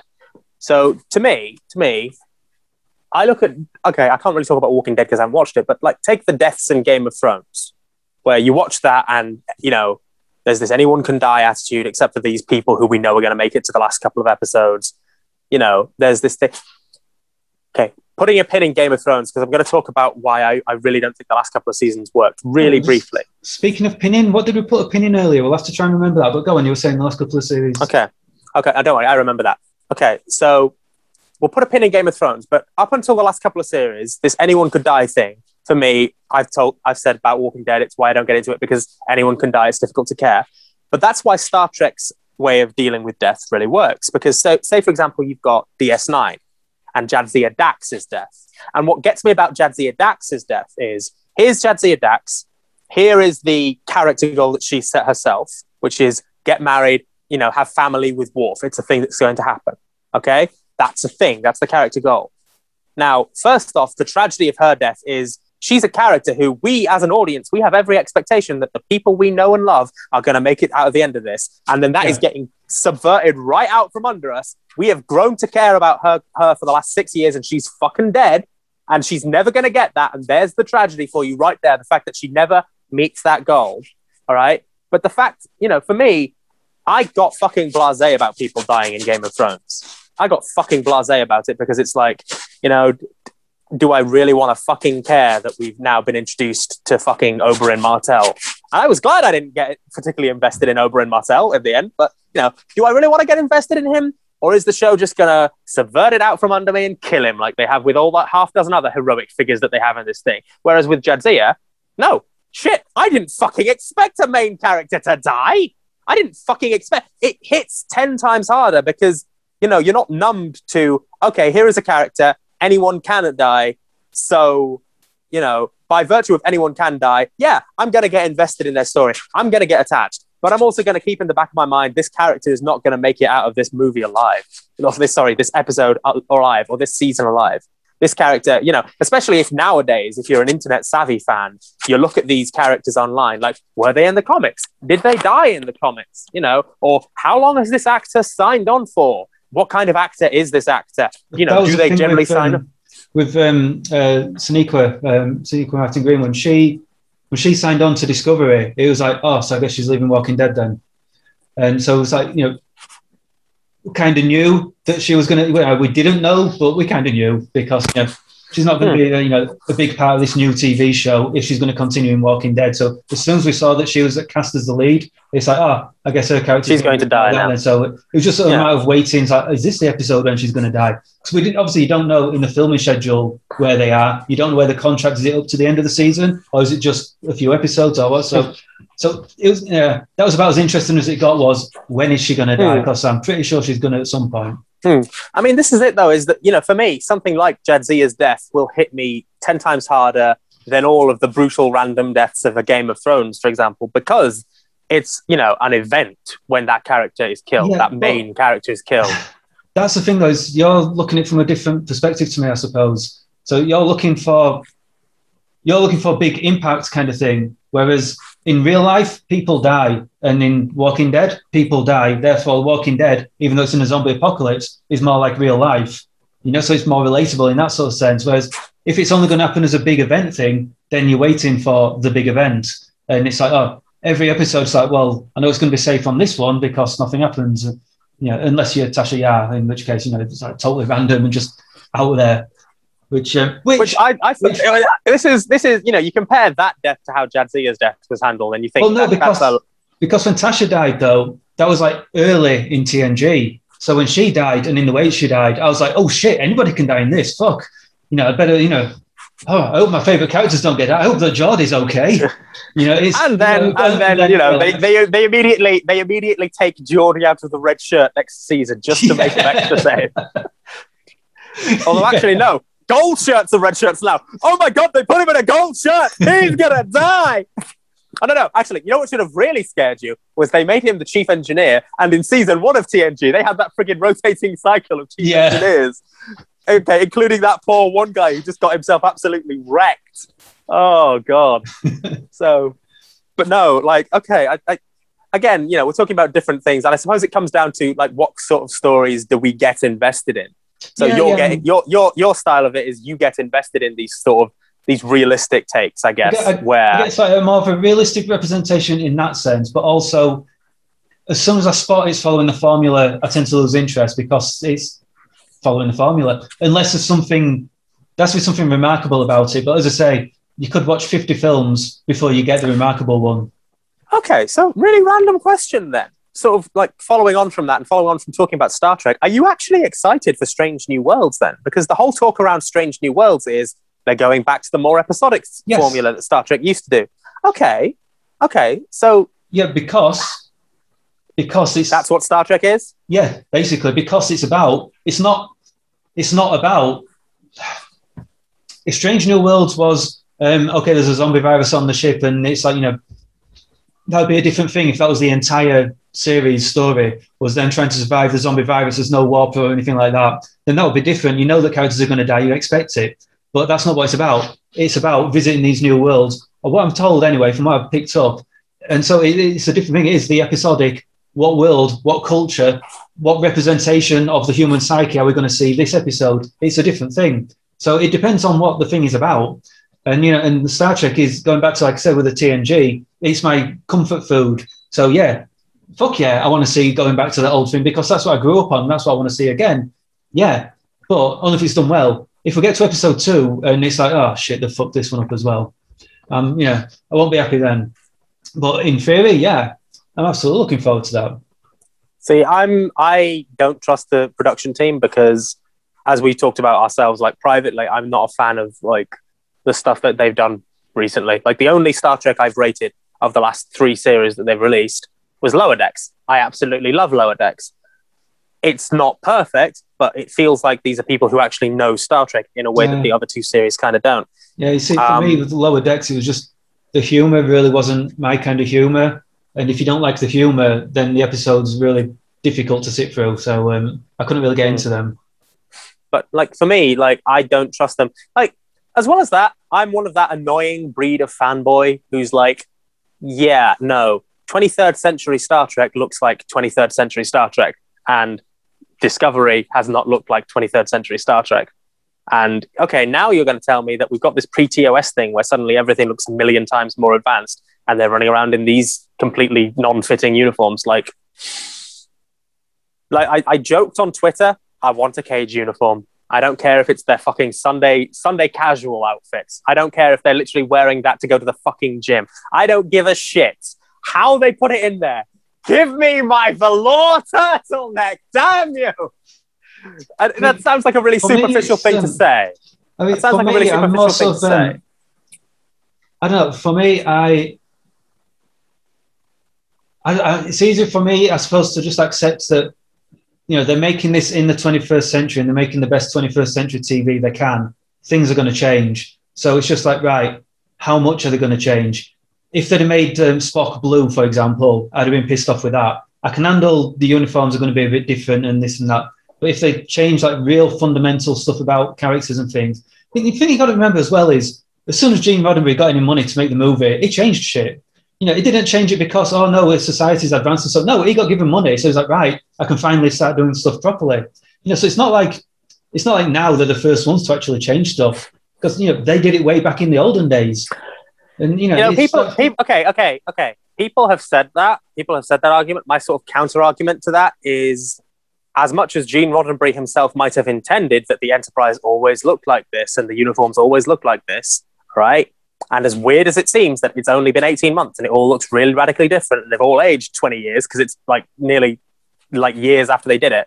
For me, the thing that separates a change like Discovery from a change like the motion picture is, yeah, the motion picture set after. Okay, it's changed. Stuff has, new uniforms have been brought in. The technology has been updated. And, it's a bunch of touchscreen panels on a slightly less colorful bridge. Sorry, it's a bunch of like panels and stuff on a slightly less colorful bridge. Yeah, but if you're happy to hand wave that way, then it's easy to say the exact same thing about Discovery. No. Yeah. Okay, no. Yeah, no. It's a few years later. The technology's changed, the uniform's changed. It's the exact same thing. No. Okay, no, because one, the Enterprise, we know what the Enterprise is supposed to look like at that. Oh, well, yeah, of course they're going to change that. They're not going to have like the model from the 60s. I mean, you just got to accept that they're going to change some stuff. Okay, first off, no, I don't gotta accept diddly squat. Then don't watch modern television then. I mean, if they're going to make a new Star Trek, they're going to use... Okay. Of course they're going to do new tech. No, can I just say that... Okay. Right. Let me rephrase it because I admit that sounded really dismissive and I apologise for that. That's not how it was intended. But they're making brand new Star Trek. Of course, they're going to use modern technology and modern CGI and modern special effects to do it. Yeah, but I'm not talking about using modern effects and modern CGI. What I'm talking about is, for example, I have my disagreements with the J.J. Abrams films, but I fucking love the uniforms on the Enterprise in the J.J. Abrams films because you know what they did? They took the concept of the original uniforms in the original series. Actually, this is something that might be worth pointing out, actually, is Discovery was in part reacting to the J.J. Abrams films because they just released that and they had the uniforms done this way and they were trying to recreate the aesthetic in that way. When they made the TV show, it's like, well, if we do the same thing, then either we're going to, look like we're copying them, or if people think we haven't done it as well, then they're going to say that we've tried to copy and we've failed. So I think there was a deliberate intention to go a slightly different way because the J.J. Abrams films had just come out. I mean, I could be completely wrong, but I do believe there was a reaction to it.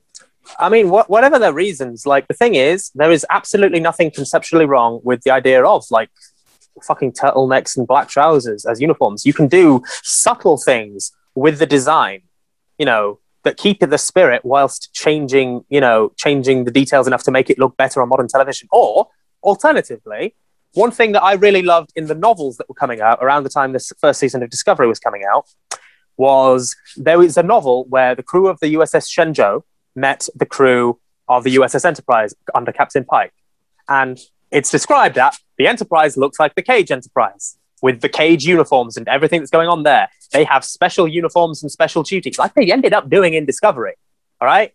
Okay, so that's what they look like.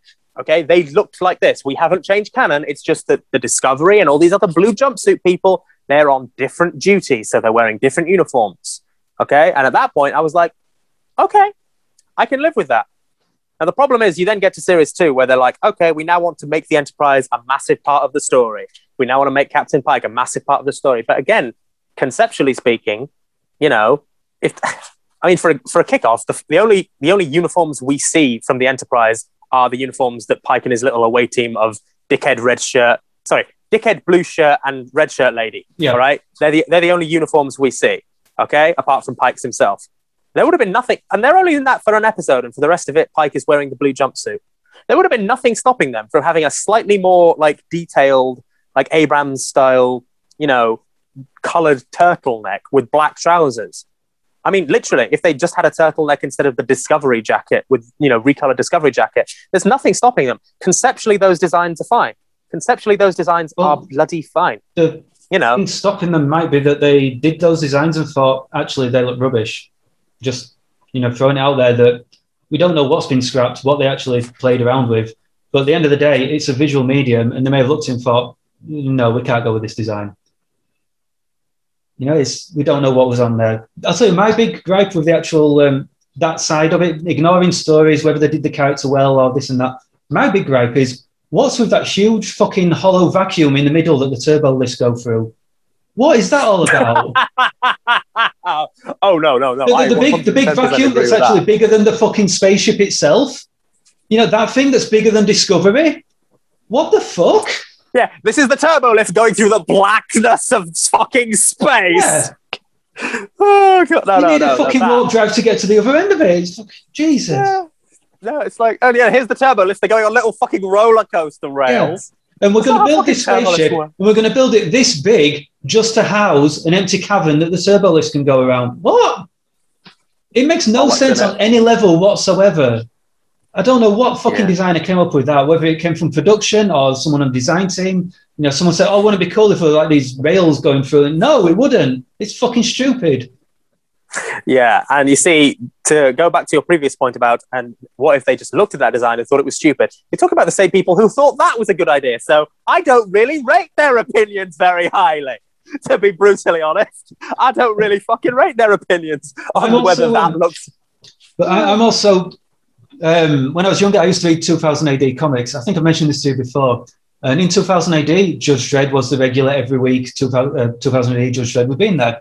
But different artists drew Judge Dredd and the judges' uniforms and Mega City 1 slightly differently. So with each artist, just like, oh, I wonder what Mega City 1's going to look like by this artist. I wonder what the uniform's going to look like with this artist. You know, is Judge Dredd going to be all wrinkly or is it going to be smooth skin? Things like that. So there were changes all the way through. So I think for me, I kind of got used to seeing, I wonder what this artist's vision of the world is like. So I don't know, because I had that so much going on, not just with Judge Dredd, but like the other recurring characters and recurring storylines. I would see it all the time. So I think I kind of got used to that with the comics, where 2000 AD, they allowed artists to be free with the visuals. As long as it's the same basic thing, they weren't too strict. And some of them like really varied quite far. So for me, I'm quite happy to sort of see, okay, I wonder if the new Star Trek series that's coming out, I wonder what this artist's vision of this world is going to be. And so, for me, that's not too much of an issue. And I mean, to see what it's like. But when Discovery first came out, it's like, oh, right, it's not just the blue jumpsuits, but I call it the gold and silver tassels. I'm not a fan of that, but it's like, oh, I get it. They're going for that kind of feel. All right, fine. Yeah. Oh, I get it now. Disco. Yeah. Right. Yeah. I'm not a fan of that particular thing, but yeah, I get it. All right. I mean, if I might be brutally honest, what I think they were going for was, every other science fiction program has dark ships and blue uniforms. Let's look like them. They were successful. Battlestar Galactica, for example, blue uniforms with dark interiors. Well, I think it's I wouldn't say Discovery's got particularly dark interiors, apart from the bridge isn't very well lit, I suppose. But the blue uniforms, it's more just that they're based on like military jumpsuits. That's all. It's like, how do we take the jumpsuits, the flight suits that they wear in the RAF or the American Air Force? How do we take that and make it like a sci-fi version of those flight suits? And they're sort of doing the same thing of like, oh, let's make it blue with goldy tassely bits. And see, it's interesting. A lot of people are complaining about. Have you seen the new uniforms that they're wearing at the end of season 3, the grey ones? Yeah. See, I quite like those. You know, a lot of people hate them because they're very similar to the motion picture uniforms, and I sort of see where they're coming from. But actually, and I think the thing is, for me, what I like about those is, they're radically different than any of the uniforms we've had previously. But of course they are. They're from the far future. You're allowed to be radically different in the far future. And more to the point, they're radically different whilst maintaining. There's a lot about that uniform that is still very much a Star Trek uniform, So, like, my problem with Discovery's design choices to a certain degree is they made the decision, we are going to make this thing and we're going to set it here.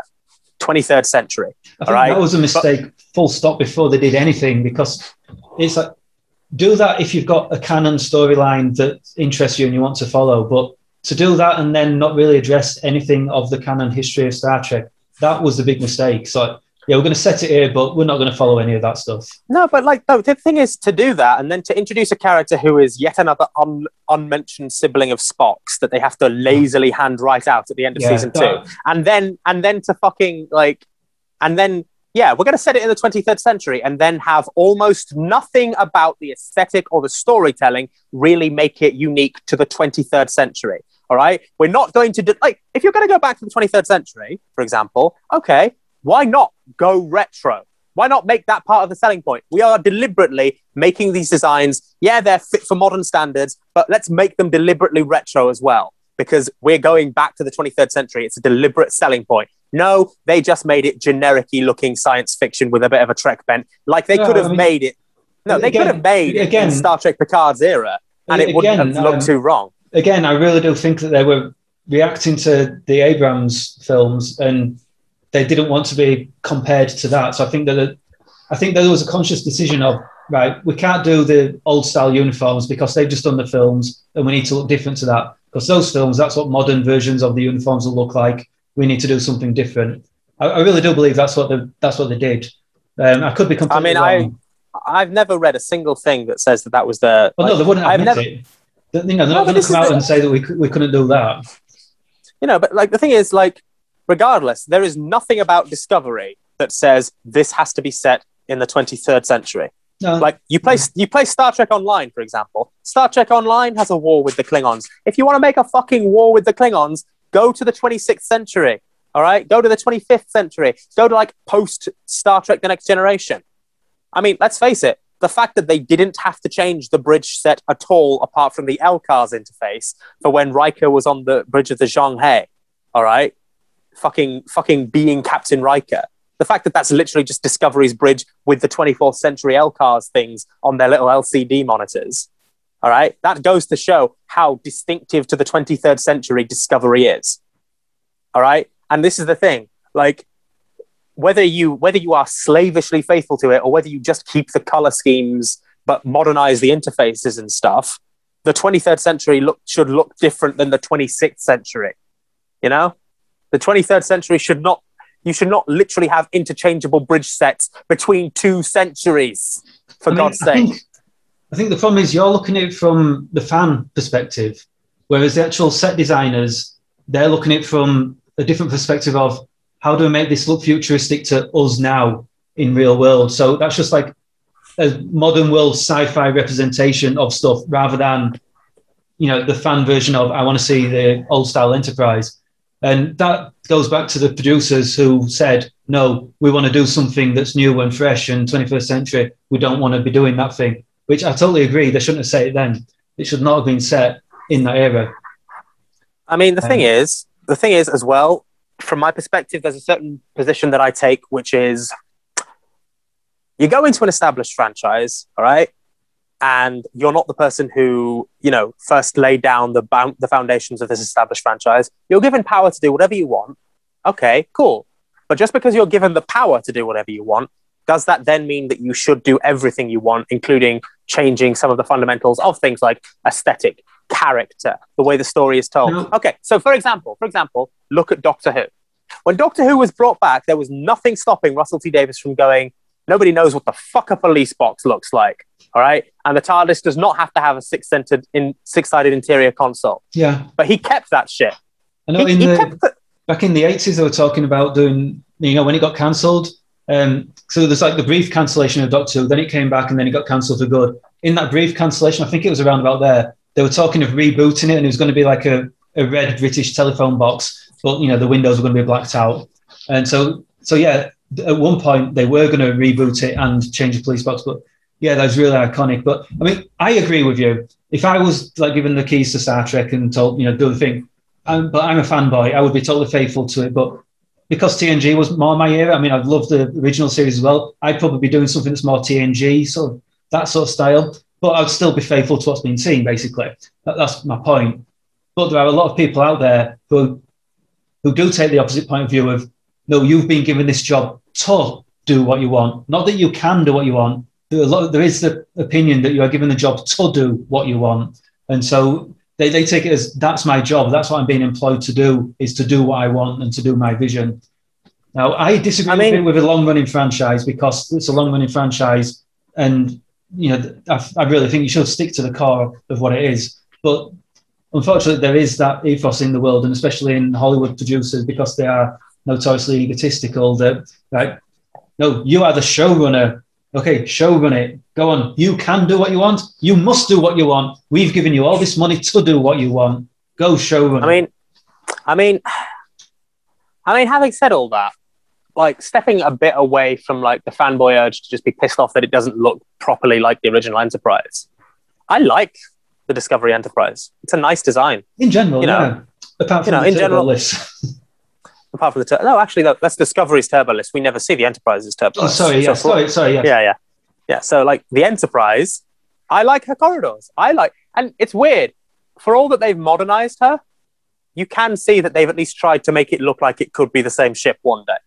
They've got the corridors the corridors are more the right size, for example. Yeah, I mean, it's like the bridge is just a modern version of the old design. They've got the cage chairs. That's the thing that really sticks with me is those things are notoriously uncomfortable, but they've got the cage chairs for number one's chair. I like that. Like, that's see, this is the thing is that, part of me thinks that they shouldn't be setting a series on Pike's Enterprise because, they've changed a lot and it alters it looks like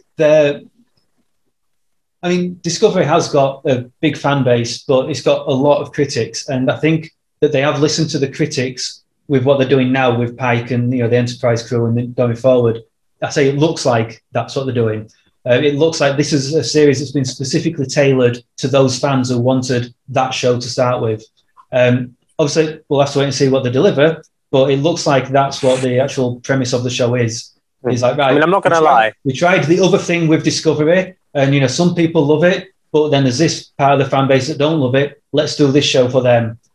That's my take of it. That's me not being naive. That's me being optimistic and fingers crossed. I hope that's what they're doing. I mean, the thing is, what I would say is Star Trek always has to have a flagship show, which is captain, crew, ship, boldly go. All right. And that's the show that Star Trek should lead with always. But once you've got that show, there's nothing stopping you from then going, okay, we've got that. Let's make DS9 now. Let's do something radically different. Let's really shake it up. But the thing is, Star Trek has always got to have Star Trek first foot forward, which is, it's a little formulaic at times, but Star Trek has to have Star Trek going out there and boldly going and doing episodic adventures, which is, I think, one of the reasons Lower Decks was so well received is, quite apart from the Rick and Morty humor, it's a family of crew members, it's a crew of characters that you hopefully like who, they come together, they solve problems episodically almost, to do with boldly going to other planets and doing shit, That's something that the fan base has been starved of because that's the core of what Star Trek is. Like, I once wrote a hypothetical pitch for what Star Trek is. And what in my hypothetical pitch, the first thing I wrote is, let's bring it right back to fucking basics. The Enterprise, the captain, the crew. That's it. That's the show. All right? You can be a little bit more serialized with it. You can have an ongoing story arc if you really want to have one. But Star Trek is about a starship called the Enterprise, run by Starfleet, floating about in space, meeting people and zapping bad guys and having some philosophical debates where they convince an android to kill themselves. I mean, that is what I like about the original series. And then in TNG, I think they realized that in the original series, some of the stuff that was working as a general thing was that you're looking at the Enterprise is like one body, one brain, and the different characters are like different parts of the psyche.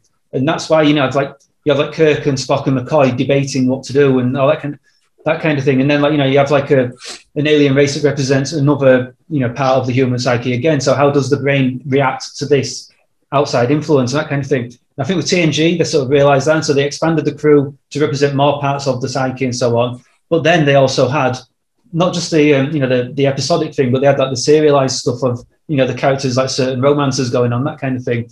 And that's why TNG is kind of better for me because they realized with the original series, that's what works really well. Let's expand on that. Once they found the feet, as I say, I'm going through the first series right now and it's a bit, so I think with TNG, even that didn't really hit the floor running kind of thing. I think that took a while to actually get going properly. But once they found the footing, that worked really well. To be honest, I think that's what I was hoping for with Discovery. And as much as I do love a lot about Discovery, I'm sat here slagging it off for God knows how long now, but there's a lot that I do actually really like about Discovery.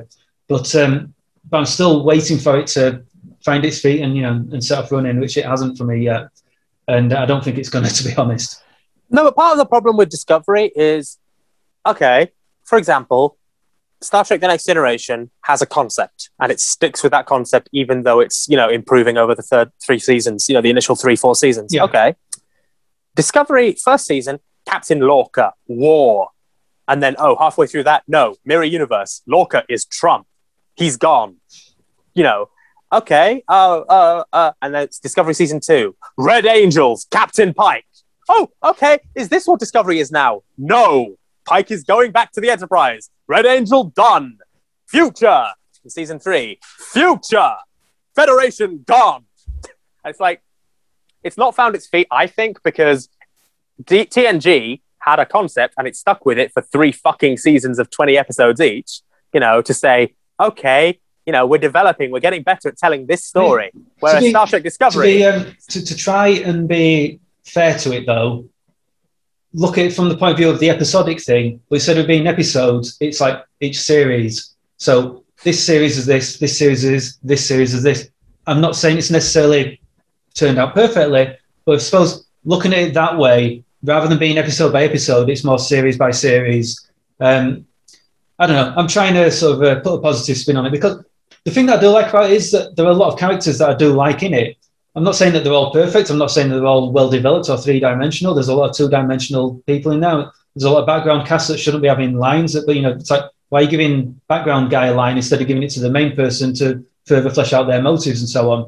But I do like a lot of the characters in there, and I like a lot of the actors as well. I think they're doing a lot of really good work in there. So I enjoy it from that point of view. I enjoy the characters that I like watching. I enjoy the actors that I like doing good work as well.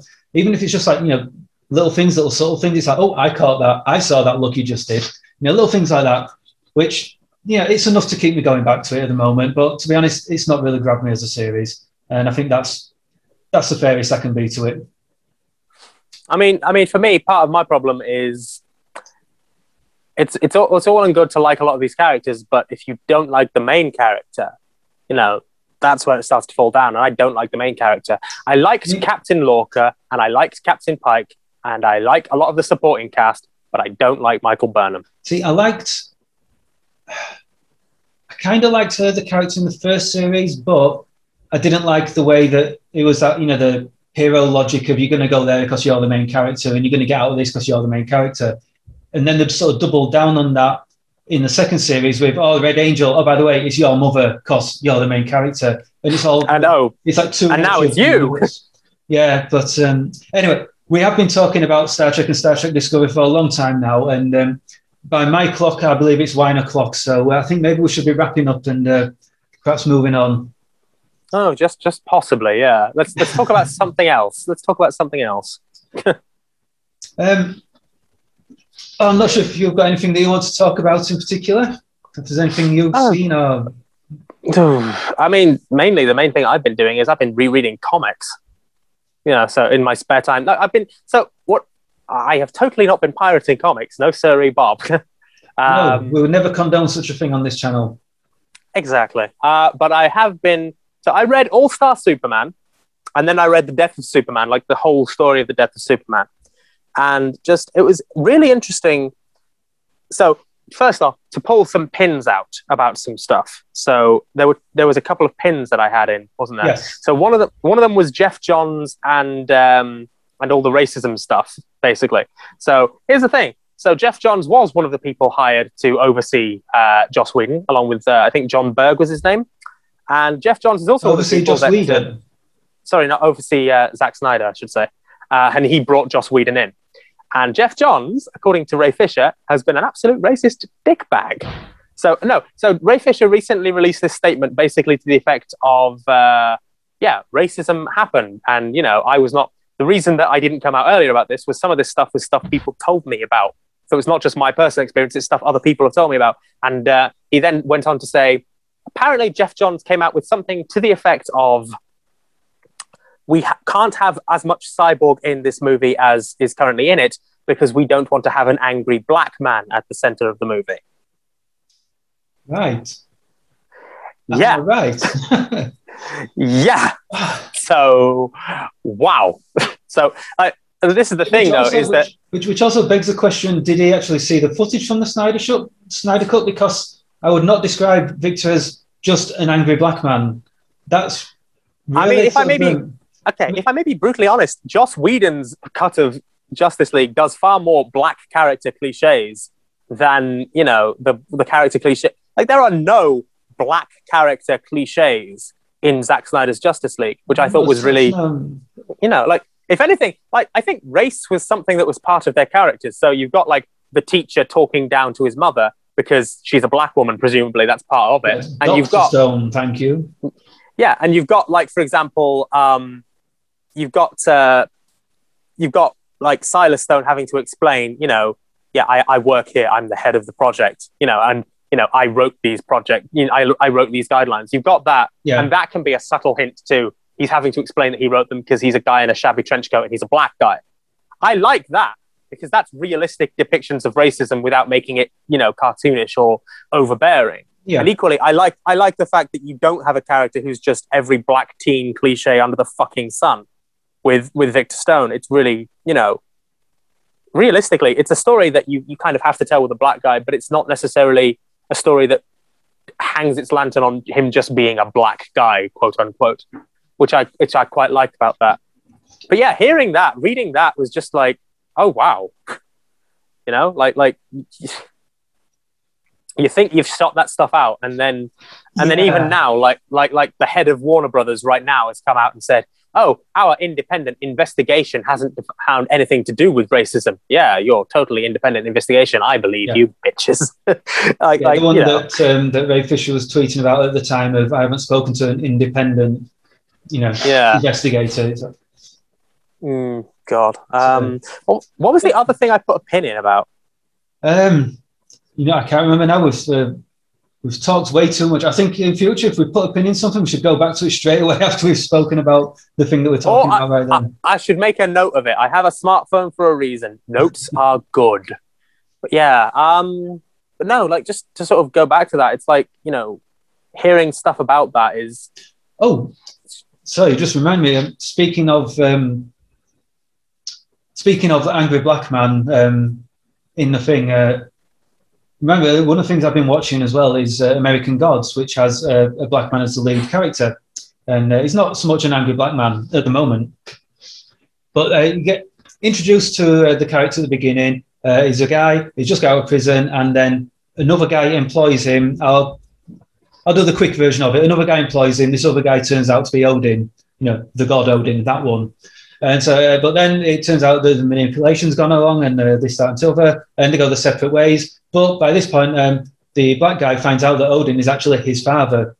And it's like, oh, right. So his father, Odin, white guy, who's also, by the way, been taken by European white supremacists, or white supremacists, sorry, should I say. So the fact that, the Odin and the Norse mythology has been used by white supremacists in modern, far-right groups. And now he's like the father of a black guy in American Gods, which is, kind of nice.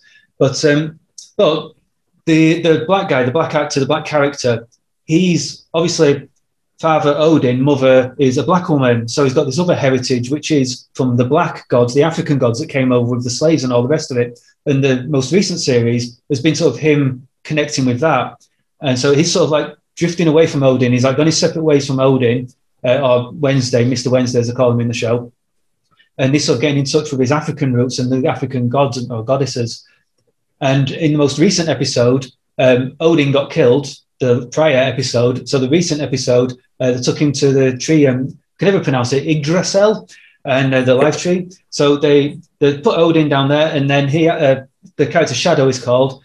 Shadow has to hold vigil over him by getting tied to the tree. Because he has God blood in him. He's like, no, I can be there for 9 days. It won't kill me. It's fine. But basically the tree kind of pierces his flesh. So he bleeds and he basically dies. But that works as a blood sacrifice to Odin to resurrect him. So it's all actually a trick by Odin to have his own son, kill himself as a blood sacrifice to him so he could be reborn with his full Odin powers, because the Vikings aren't around anymore, so his powers have, waned. And so it's all a big trick. And so the last episode showed Shadow, the black guy, apparently dying and sort of crying as he realised he's been betrayed by his father just when he thought that, in his death, he was coming close to him in some way. Now, the reason I mention it is because I'm predicting that going forward, we're going to see some of that, him reconnecting with the African roots and the African gods and goddesses. So I think he's going to come out of this more powerful than before kind of thing. And he's going to be now, rather than the son of Odin, I think he's going to be coming out as the embodiment of the old African gods. So we're just coming off the back of the black people being dismissed on the set of the Justice League and all the rest of it. I think that we're now getting a series in American Gods, which is going forward, which is going to be showing a very powerful black man. And I don't just mean the fact he's big and muscular, but as in like a very powerful figure in the mythos. Isn't American Gods the one where one of the actors was a black dude who got sacked, and he said they didn't like the fact that I was an angry black man? That I couldn't tell you. I've not seen that story. There was another black character in there who was not being in this series, so that may be true. No, he was fired. My understanding was he was fired, and the reason he gave for why he was fired was the people in charge didn't want an angry black character, So right, I couldn't speak to that. I've not seen that story, so I couldn't speak to that. That's something for us to put a pin in for next week, then, because that's something you might want to look into. Because that's. I mean, oh god. Because American Gods is a show that what's his name? It escapes me. The guy who was on Discovery, the original showrunner, when he left, it was to do American Gods originally.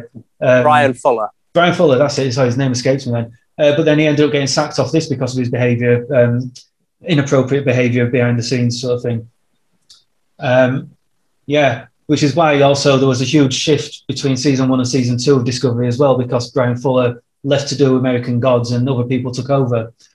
So don't know what vision he originally had for season 2 of Discovery and all the rest of it, or indeed he didn't even of American Gods. No, he was gone. The thing is, season 1 of Discovery wasn't even really him, because he left before they'd really started production properly. Yeah. So Yeah, I think there was just certain things that have been put in place that they couldn't change, like certain physical props and uniforms, and maybe I don't know, but anyway, Anyway, story-wise, I don't know about behind the scenes. Stories, but you think that's going to be the case for that? Yeah, I think it's going to be it's like embodiment of the African gods coming forward in American Gods now, and it's going to be basically the African traditions that went over to America, where the European traditions had gone over and came together, and that conflict I think is going to be played out by Shadow being the embodiment of the African gods going against the old European gods, or an old white dude in this case. So I think that's going to be what's happening towards the end of this series of American Gods. But that's just my prediction, and I could be completely off the mark. I usually am, I'll be honest. Fair enough. I haven't really watched them. I mean, American Gods is sort of closer to the sort of thing that I feel like I should go watch at some point. I'll be perfectly honest. The first series was the most interesting. Then the last 2 series, they're good, but I've been watching them more because I got invested in the characters in the first series. So now it's sort of, I wonder where they're going with it. But the first series they were a lot more daring and a lot more creative. Let's just put it that way. So because it's to do with deities and supernatural, but it's not supernatural. It's to do with the gods and deities and divinity. But it's like going into the world of the dead kind of thing, and how they visually represented that. They were a lot more creative with the first series. Then like the second and third series, it's more they repeated some of those things without actually being creative or bringing anything new to it. And yes, it's not been as enjoyable. The first series was really, really enjoyable from that perspective, kind of like trippy journey that you go on. As the last ones have been a bit more, what's the word? Just a bit more mundane. Formulaic? Possibly not so much formulaic. It's still not been formulaic. It's just visually formulaic, maybe. What they're actually visually, not story-wise, but visually, it's like, oh, what can we do for this? Here's an idea. Well, that's an obvious idea. Don't care. It's going in. Oh, okay. Whereas the first series, it's based on a book by Neil Gaiman. And Neil Gaiman's, in his stuff that he writes himself, he's, creatively brilliant. I know they've adapted lots of his stuff that hasn't necessarily come to screen very well. But you can tell with the first series that they were basing a lot of it on his descriptions. You can see that it's got like his DNA in the what's happening on screen. Whereas I think the second and third series are handing it over to the actual TV producers. Again, that's just my guess. I'm not in the room. I don't know. I don't have any access to any news, but that's my opinion anyway. For what it's worth. Fair enough. Oh yeah, no. Apart from that, though, I've unpinned every pin that I can remember. We're going to look back at this footage and we're going to remember what that other pin was, and we're going to be annoyed at ourselves for not talking about it, I'm sure. Well, we can pin it into next week's episode. No, absolutely. So yeah, I think we'll wrap it up here, because it says that we've been going at this Zoom for 2 hours, 40 minutes nearly. So wow. Yeah, that's a lot of talking. Well, But yeah. Yeah, well, I think there was a chunk at the beginning when I was going to get my tea and stuff like that, but that won't be in the what's published on YouTube. Thank God. I don't think that was a very interesting segment, to be honest. It was just, sort of sitting there waiting. Yeah, I'll cut that out. But yeah, so as ever, we have been Jed and Anthony. You can go follow us on Twitter if you really feel the need to. I am at Jed Was Here. And I'm at AK Treasure One. You can also follow us on Fifth Observatory on Facebook and on our various YouTube channels. All of the links will be in the description below, or if you're watching this on, if you're listening to this on all of the various Spotify's, etc., then just look up the Fifth Observatory on YouTube and follow us from there to sort of find out other stuff that we do. And I think, maybe not next week, but in the next couple of weeks, maybe we should talk a bit more about the stuff that we do, because I feel like we talk about the stuff we do as referencing and stuff, but actually it might be worth talking about the stuff we do in more depth. Certainly, yeah, sure. So, plus, to be fair, if I'm not going to be watching Falcon and the Winter Soldier, I don't know that there's going to be much pop culture stuff to talk about next week, unless Justice League 2 gets announced, please. No, but yeah, well, I know. Next week I'll be wanting to talk about Snowpiercer, which is a show the show that I really love. But this week there's been no Snowpiercer, which I'm very sad about. For some reason, they decided to do the finale as a two-parter. Fair enough. They've just taken the 2 episodes and put them together. But instead of doing them both this week, they decided to hold it this week and put them both out next week. I'm assuming it's because they had a contract where the last episode has to be released on a certain date. So they couldn't bring that one forward, but they could hold this week's back. So either way, it's sad for me this week. I had no Snowpiercer this week, but next week, double Snowpiercer. So looking forward to that. Yeah, okay. Snowpiercer and possibly talking about ourselves. Fantastic. So, I'll tell you if the Falcon and Winter Soldiers picked up. Getting better. Yeah. We never even got to talk about WandaVision, so we'll put a pin in that, and we'll talk about WandaVision. So, a retrospective on WandaVision. Let's do that. Yeah. Why not? So anyway, thank you everybody so much for watching / listening. All details, etc., in various descriptions et al. Bye. Bye.